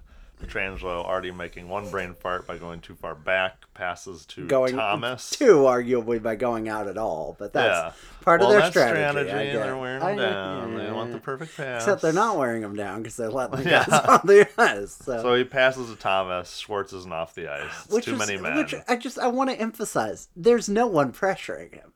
Mm-hmm. He's just stood there. So I think he thinks when the change is happening with the Coyotes, he's exploiting. He's a weakness. caught them. Yeah, they're changing. So I'm gonna. So are we. I'm gonna shoot up to our new fresh guy. Yeah, our young fresh dude. You're giving him more grace than I would, but that's fine. That's fine. Like I said earlier, best captain in the NHL. We didn't actually lose on the too many men penalty, which that's confusing with what happened. We looked really tonight. good. We looked really good 4-on-3 there. I thought for sure Kessel was going to bury it. It looked like they were trying to give him space. They never really got any clean shots off on us. Well, yeah, he's on the Coyotes. Although the Coyotes, to be fair, pretty good this year. A pretty good team right now. So we defend 4-on-3. It goes to a shootout. I didn't even care. No, I remember this. It's Bozak. Bozak goes, misses, or gets saved on. I feel like it doesn't speak highly of us that he's our first shooter. I can't remember who shot for... Did Dvorak shoot for them? I want to say it was like Hinostroza or somebody. Then I remember... Of the 7 former Blackhawks. Their first guy scores. We get O'Reilly out there. He doesn't score. They get Garland out there. He scores. They 2-0 us. It's bang, bang, bang. All over. It's almost like the shootout equivalent of the famed Winnipeg. Yeah, exactly. That's exactly what I was thinking. When they did that, it felt like, and we're up and we're done. And I remember thinking for how decent, for how good Kemper looked, I was thinking, I like Jordan Binnington, but I feel like Kemper saw more shots and he's going to be feeling good about this, and he most certainly looked comfortable. I didn't even really see how the 2 shots on Binnington went in, but I hate the shootout, so there you go. So the Blues lose in overtime, which is not the norm. No, normally we're winning in OT and everything. We finished the game with 69% of the Corsi. We had 69% of the Corsi. Nice. Oh, you're very, very always correct. Nice. Very correct. Super nice. But we had 69% of the Corsi in the third period. How did we lose this game? Yeah, we should have won. We'll save it. This team has a problem. This one was for sure. This one of all of them, I think, was for sure. We lost a point. We gained a point in the standings. I get how the math works. We literally went up a point, but we lost a point. Since you brought it up, here we go. Don't bring me this week. Well, at least we got a point bullshit. If the argument I'm making is that we shouldn't have lost that game, I'm already not satisfied with the point. Mm-hmm. At least we got a point is you're getting heavily outmatched and you hang on like a sailor in a hurricane to the mast of the ship and you sneak away with a point. If you're dominant and you end up with 1 point, that's actually a, forgive me, disappointment. So just stop with that. That's stop it. That's bad thinking. You're just wrong. You are incorrect. That's nonsense. I usually am not the type to tell Twitter people that they're wrong because I like to be peaceable and polite. But you, when you make that argument, are just wrong. If it's a game you should have won, you didn't gain a point, you lost one. So that's all I want to say. But anyway, yeah. So is this a correct stat that this was the first game that we put up 30 shots or more since October 24th? Yep. So that all of that winning streak, we had fewer than 30 shots? Wow. Like we talked about, Brube is all about that quality over quantity. Who would have thought? Not me. Not us. I was livid at the end of this game. I don't remember being angrier at the end of just like a regular season loss. At least not since like pre the Yo firing, you know. And I just think I think what was bubbling in me was what we're going to talk about after the next game. So why don't we just run through that? Because I think it's pretty quick to describe, and we've talked a lot tonight anyway. So Allen is starting, which was absolutely the right call because it's a road game, arguably the weaker of the two teams we're playing. And this isn't a shot on Allen. He's better on the road, so start him on the road. If you're I thought he looked good, actually. And he looked fine. He had one sort of questionable goal, but by his standards, not that questionable. And I will not, other than talking a little bit about that goal, none of this is on Jake Allen at all. Which is not something I say a lot, so sometimes I blame him when he's on the bench. Yeah, put that one on the bank. Folks. Remember that the next time. We couldn't thank veterans correctly, and we can't pat Jake Allen on the back. Blame Jake Allen. No, here's a pat on the back, but you mean that's a freebie, and you're welcome. Pretty surprising that he's getting one, but yeah, this is really good. You're getting the Medal of Honor. Whoa! I don't know. I sure don't know. Imagine that's what the president says to you. On the first, the Blues get a power play very early. On the first face-off, a puck gets cleared. I'm about to dagger Allen, but he tries to pass it over to Pietrangelo with Anderson right on his heels. I know I wrote Perron. I later corrected myself, but not the notes. Pietrangelo can't handle it, and Anderson gets it behind, but fortunately doesn't have any lift, and Allen, to his credit, gets over to block the wraparound in time. This was kind of a comedy of errors play, and it's not all on Allen, but he did kind of make a lackadaisical pass that was behind Pietrangelo, and it was a bad play considering that Anderson was forechecking very hard and right on his heels, and I think that's one of the reasons that Anderson is a beloved player by Blue Jackets fans. But in any case, it didn't come to any harm yet, but the Jackets did score a few minutes later on Vladislav Gavrikov, and I believe it is Gavrikov and not Gavrikov, although Russians have taught me that is how their last name should be pronounced. But it was his first ever NHL goal, so congratulations to the 2015 6th round pick. Steve Dangle always goes ballistic when somebody scores their first NHL goal. That's cool. I don't care who it is. That's cool, Cool. That's fine. That's a dream come true. So Nyquist does the hard work in the corner. Dubois took a shot. The rebound goes hard off Allen's pad, and Gavrikov knocks it in to an empty net. Is Colton Parayko a good open ice defenseman and a not as good dirty area defenseman? I do feel like I see him skating behind people which would fit the mold of him being like Jay Bouwmeester, but would not fit the mold of him being a giant person. He's not lanky either, is he? Like, Jay Bouwmeester is tall but lean. Like, Colton Parayko, he's not, fat or anything, but he's a brick thick, house, right? He's big. I mean, he is, isn't he? So, I don't get that. But I see a lot of these kinds of plays where he's, like, not trying, or not, I don't want to say not trying, but he's just not doing anything effective to a guy in the corner, and I don't think of, who was it? Gustav Nyquist is like the physical body man, so I don't know. He did win a Triple Crown, so I guess he's got something going for him. But did he win he won the whole thing, right? The horse, not the real Gustav Nyquist. I don't think he did. Did he just win Kentucky Derby and the other one? Okay. Just been American Pharaoh, yeah. That's the most recent one. No, there's been a second one. I don't want to say it might have been Nyquist, but we'll figure it out. Mackenzie McEachern, Maceachern, ERN. McEachern got his second goal of the season with just 43 seconds left in the period. Oscar Sundqvist, his fourth goal assist.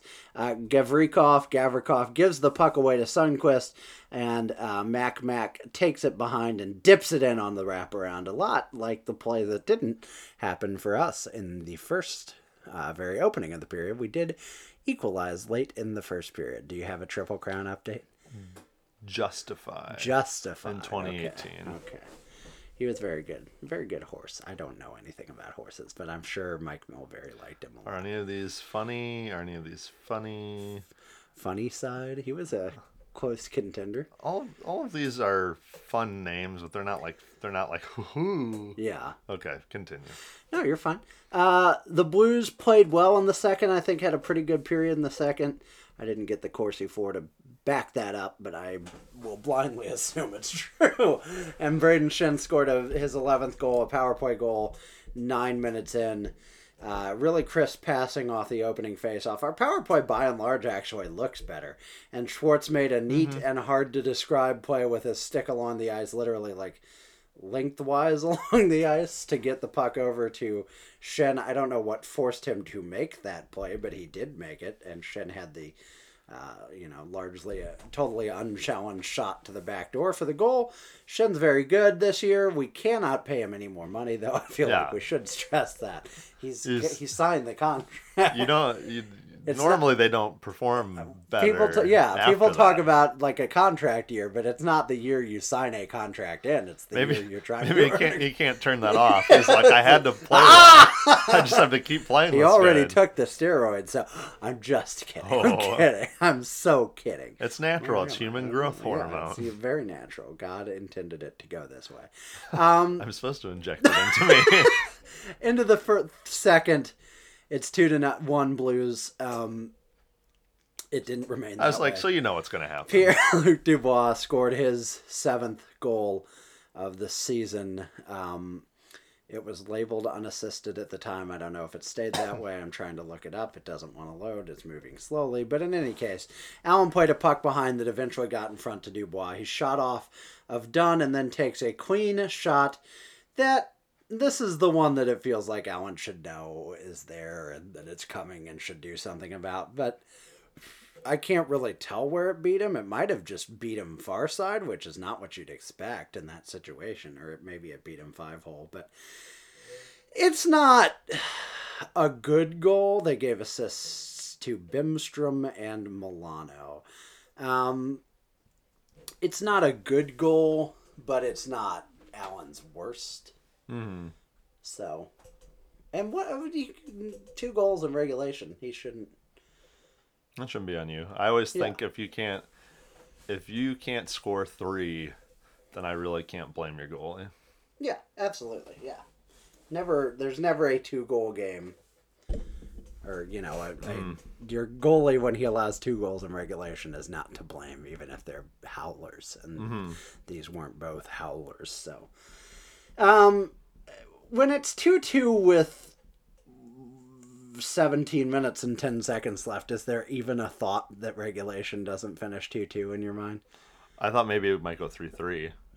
Honestly, I was I'm like, we could score another goal. I'm like, they'll score one too, but but it did. It did finish 2-2, and we went to overtime. Schwartz took a trip from Bjorkstrand early. I wrote in the notes that the Blues squandered it preemptively, and I was correct. Maybe the notes are powerful. You should start writing some different shit.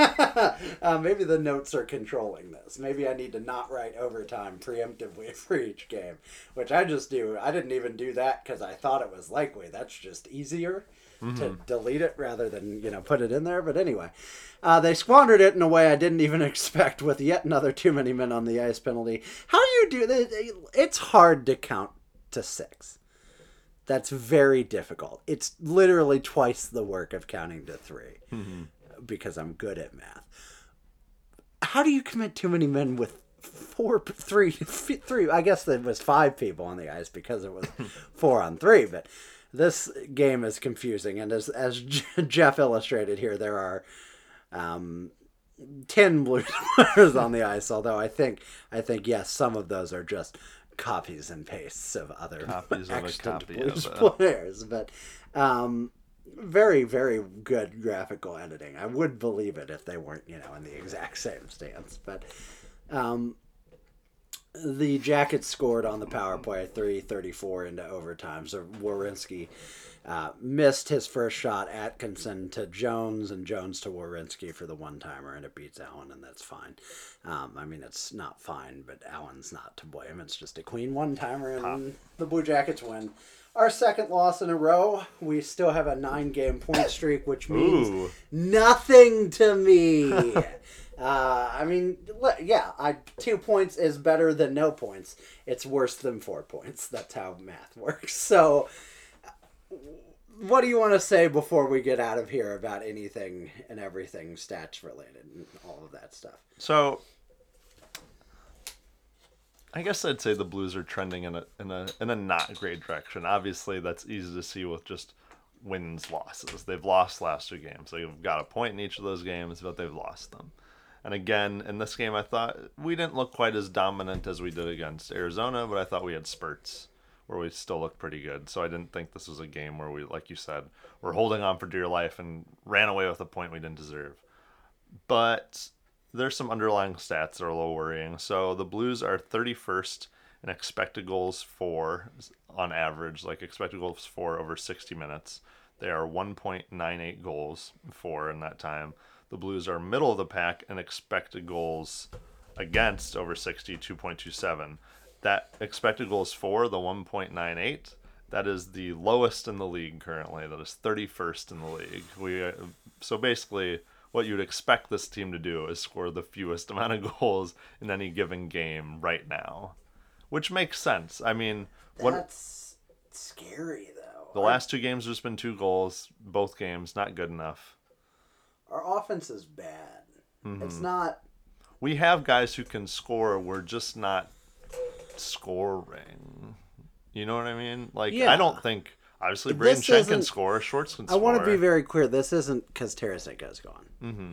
This is more than that. He wasn't scoring that much when he was still here, and he hadn't been gone that long to affect the whole season. Mm-hmm. This is a problem. And a big one? Mm-hmm. But go on. That's shocking. Mm-hmm. That's a shocking number. So there's also an advanced stat that I guess you would call goal differential over 60. So it's how many goals you score over 60 minutes. So, on average per game, and then how much your opponent is scoring. So, we have a 0.1 goal differential over 60. So we are scoring just a skosh more than our opponents are currently. Our expected goals differential over 60 is a negative 0.29. So you would expect the other team to be scoring a couple more goals, maybe not a couple more, but a goal more here and there, more than us, which makes sense. We've been playing tight games, but how we've been playing lately, you would think the other team had the better of the play. And I'm starting to think this team needs to start doing the dirty work for goals. If they're not going to, if we're not going to score the fancy goals that Craig Berube wants, which is still odd, if you're not going to score the goals where they're the high quality shots, because it seems like we take a while to get to those. That was another thing in the Arizona game. Man, we'd skate by the goalie without a shot, so we'd pass on the backhand to a guy who was just a little bit beyond the goalie at that point, so he'd pass on the backhand back into the slot to another guy who was just beyond the goalie a little bit, so he'd back. It's like constantly guys just zigzagging in front of the goalie who are a little just outside the slot to try and get it to a guy who's now just outside the slot again, and it was just non-stop passing and no shots because they're looking for that perfect one, and it's like, man, could we just get a guy in front of the net to take away the goalie's eyes and maybe chip in a rebound here and there without looking for this bang play. I mean, I like it as much as anybody else, but when you're not scoring goals, you got to change it up a little. How many friggin' times have they made the extra pass that hasn't worked this year? That's a lot. Is a pass that doesn't work better than a shot on net, even if it's not? Well, as I think I've said before, if there's a 5-star shot over here and a 3-star shot over here, but it's a 30-70 chance of getting it to the 5-star shot. Don't you just try the 3-star shot at least some of the time? There's a lot of passing into opponents' skates, a lot of passing behind guys. When you look at our points right now, like our player points, this isn't updated for tonight's game, but after the top guys, Who are who? O'Reilly has 19, 5 goals, 14 assists. Perron is 8 and 10, 18. Shin has 17 points. Pietrangelo 17. Schwartz 15. Not counting Tarasenko, who had 10 and 10 when he went down. Parayko is next with 9 in 19 games, which is fine. I mean, pretty good for a defenseman, except that, 8 of them are assists, and I don't know how many of those are secondary assists. They really need to start, making that an easier stat to find. Blais has 5 goals, 3 assists. Bozak, 2 goals, 6 assists. But, there are lots of guys under that should have more points. Barbashev has 7. Sundqvist has 6. Falk has 6. Dunn has 5. And I love Vince Dunn, but he needs more than 5 points by now. Steen's hurt. Robert Thomas has 4 points. Yeah, that's not good enough. And we love, nobody needs reassuring. We love Robert Thomas, but you got to pick it up, dude. You got to score more. And you got to not score, you have to set up other guys more. Yeah, it's you just need more points. I wonder if they should try him as a center. I don't know. Give it a right? shot. But I wonder if now is the time to mix it up and try him on center and Shin on wing. And I know Shin's red hot right now, but sorry, you gotta try, you gotta shake stuff up. As we've already alluded to, the only thing you're not shaking up right now is O'Reilly Perron, but everything else in this line, on the offense at least, I'm try anything. And the defensive pairings, you gotta try anything. I would even, I don't know where you'd play him, so I can't really commit to this, but I'd even, if you think you've got better goal scoring potential with a Mitch Reinke in the lineup, I'd even bring him up. 2 goals isn't going to cut it as the season goes on. We're not going to get as lucky as we've been. And we have 2 games. Is that what I said? 2 games this season where our margin of victory was more than 1 non-empty net goal. So we've had a couple of games where we've won by more than 1 goal. Several games, 4 or 5. But of those, only 2 happened where anything after the game-winning goal was non-empty net. That's frightening. That's worrisome. That's it's better than last year when we couldn't even score an empty net goal. Yeah, and that's what you can. And you can rest on the whole. We're still 12, 3 and 5.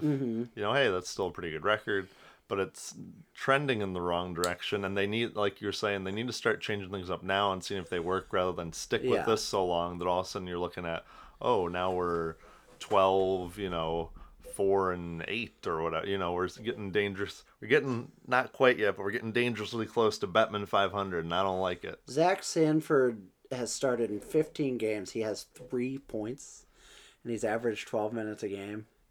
And you're telling me Clem Costin doesn't have a spot in this lineup? And I'm not anti-Zach Sanford. I think he's got all the potential in the world. But he's got to show it. If he's going to play on the second line, then you're taking time away from him because he's not playing. Well, he's not playing power play time. He's not on the PK. 12, I think, for second line non-power play is decent. Yeah. Considering that there are some games he played third line, and fourth early in the season. Blais was pretty hot early on. He's gotten bumped around. That Bozak line has played well, but it's not generating a lot. Yeah, they've looked fine, but not a lot of offense. I'm worried about this team, and then on the other side, I'm worried they're going to do something stupid and panic and go out and get a Taylor Hall, but not at the right price or something like that. I would go get Taylor Hall. Don't get me wrong. I love Taylor Hall, but he's got to be extended before. I don't think they do something that silly. Yeah. Because, if Tarasenko, I don't like saying this, but Tarasenko is gone, presumably for the whole year. Yeah. and you don't have your first round pick, or you do have your first round pick, and you won a cup last year, and it was a grueling postseason, and a lot of those guys were young and they've never played that much hockey before. If this has to be a quote unquote lost season, like I think we still probably make the playoffs. Mm-hmm.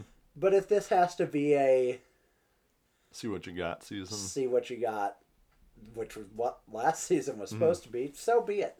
I mean, that I would. don't think anybody's going to be angry if this team gets bounced in the first round, presuming, I mean, we will be. Yeah, we will be. But assuming they're not just garbage, Yeah. Like, I'm not going to be all fire furious. I think we're riding a fake high right now that says that we're a really good, like, top of the league team, and the numbers do not justify that. Yeah, I think we're on a bubble here. And I think Jordan Binnington is playing like a top third starting goalie. Mm-hmm. It has been lately, and I think that's the difference. And so is Jake Allen in his last 2 starts. He's been pretty good. I think our defense overall has been okay.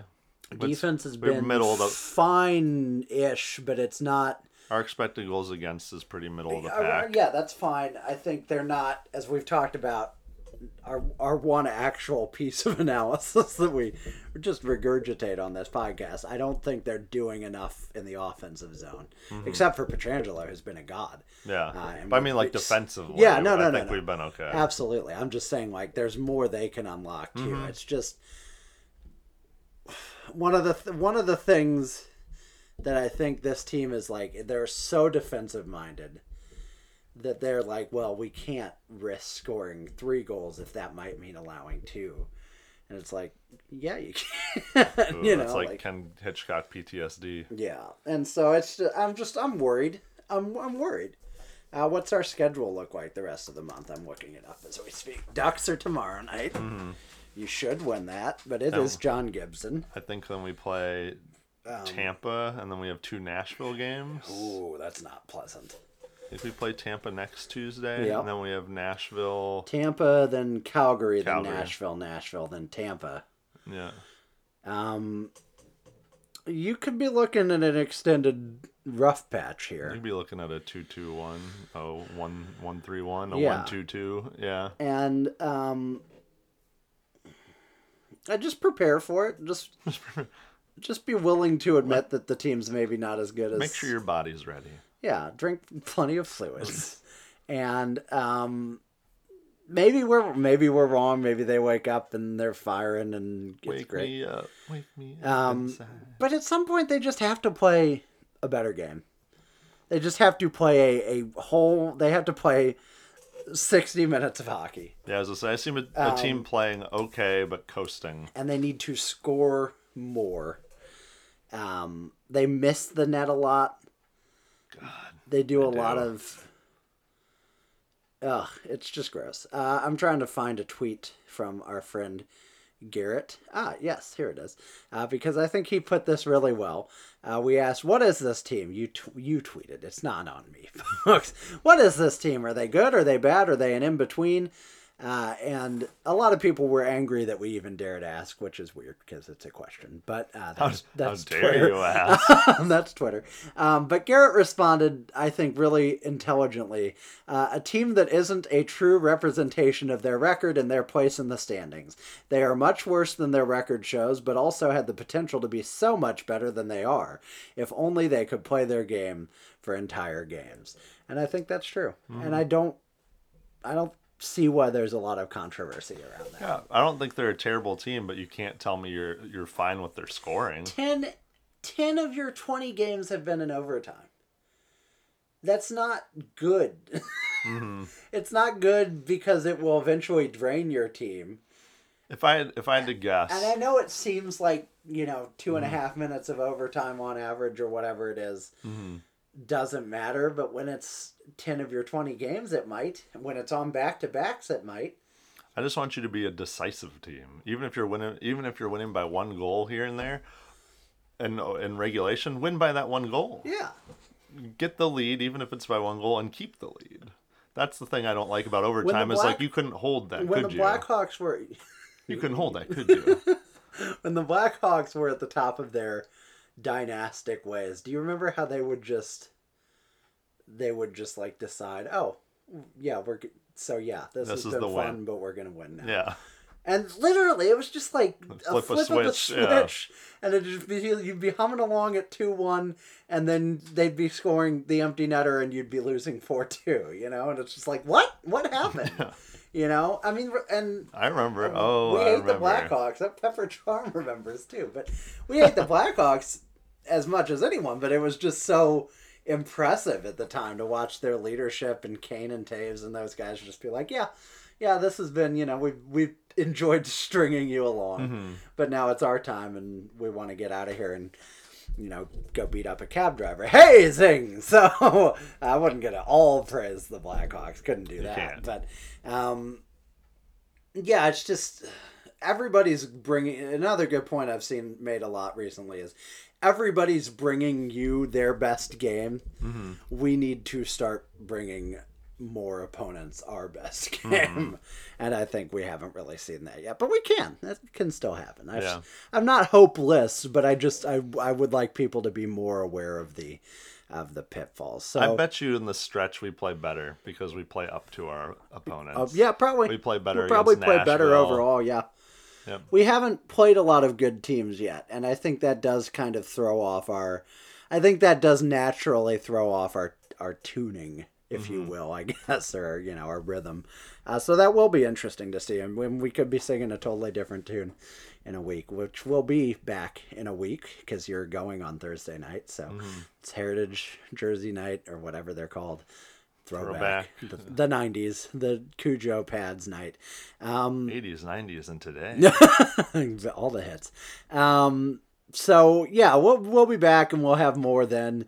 I'm sorry this episode went so long. Some of you just skipped 30 minutes of Don Cherry talk, so that's great for you. But there's a lot to get to. This has been as they all are, a chaotic and fun hockey season. And Blues are still Stanley Cup champions. So maybe we'll be shorter next time. Maybe they'll trade for some crazy person and we'll have to talk about it for a year and a half. But Shane Gostisbehere. That's the fun thing. You never know. You want to give it a third shot. You want to close on a high note. I got Gostisbehere. Okay. G-O-S-T.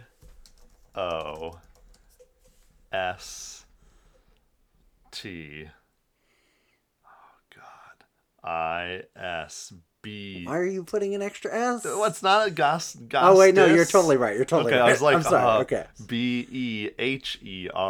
Yes, I screwed up. You did not. It's terrific. You did it. You nailed it. I'm very impressed. I will speak no more. Thank you, everyone. Good night. And... that was a ghost bear. Good night, everybody.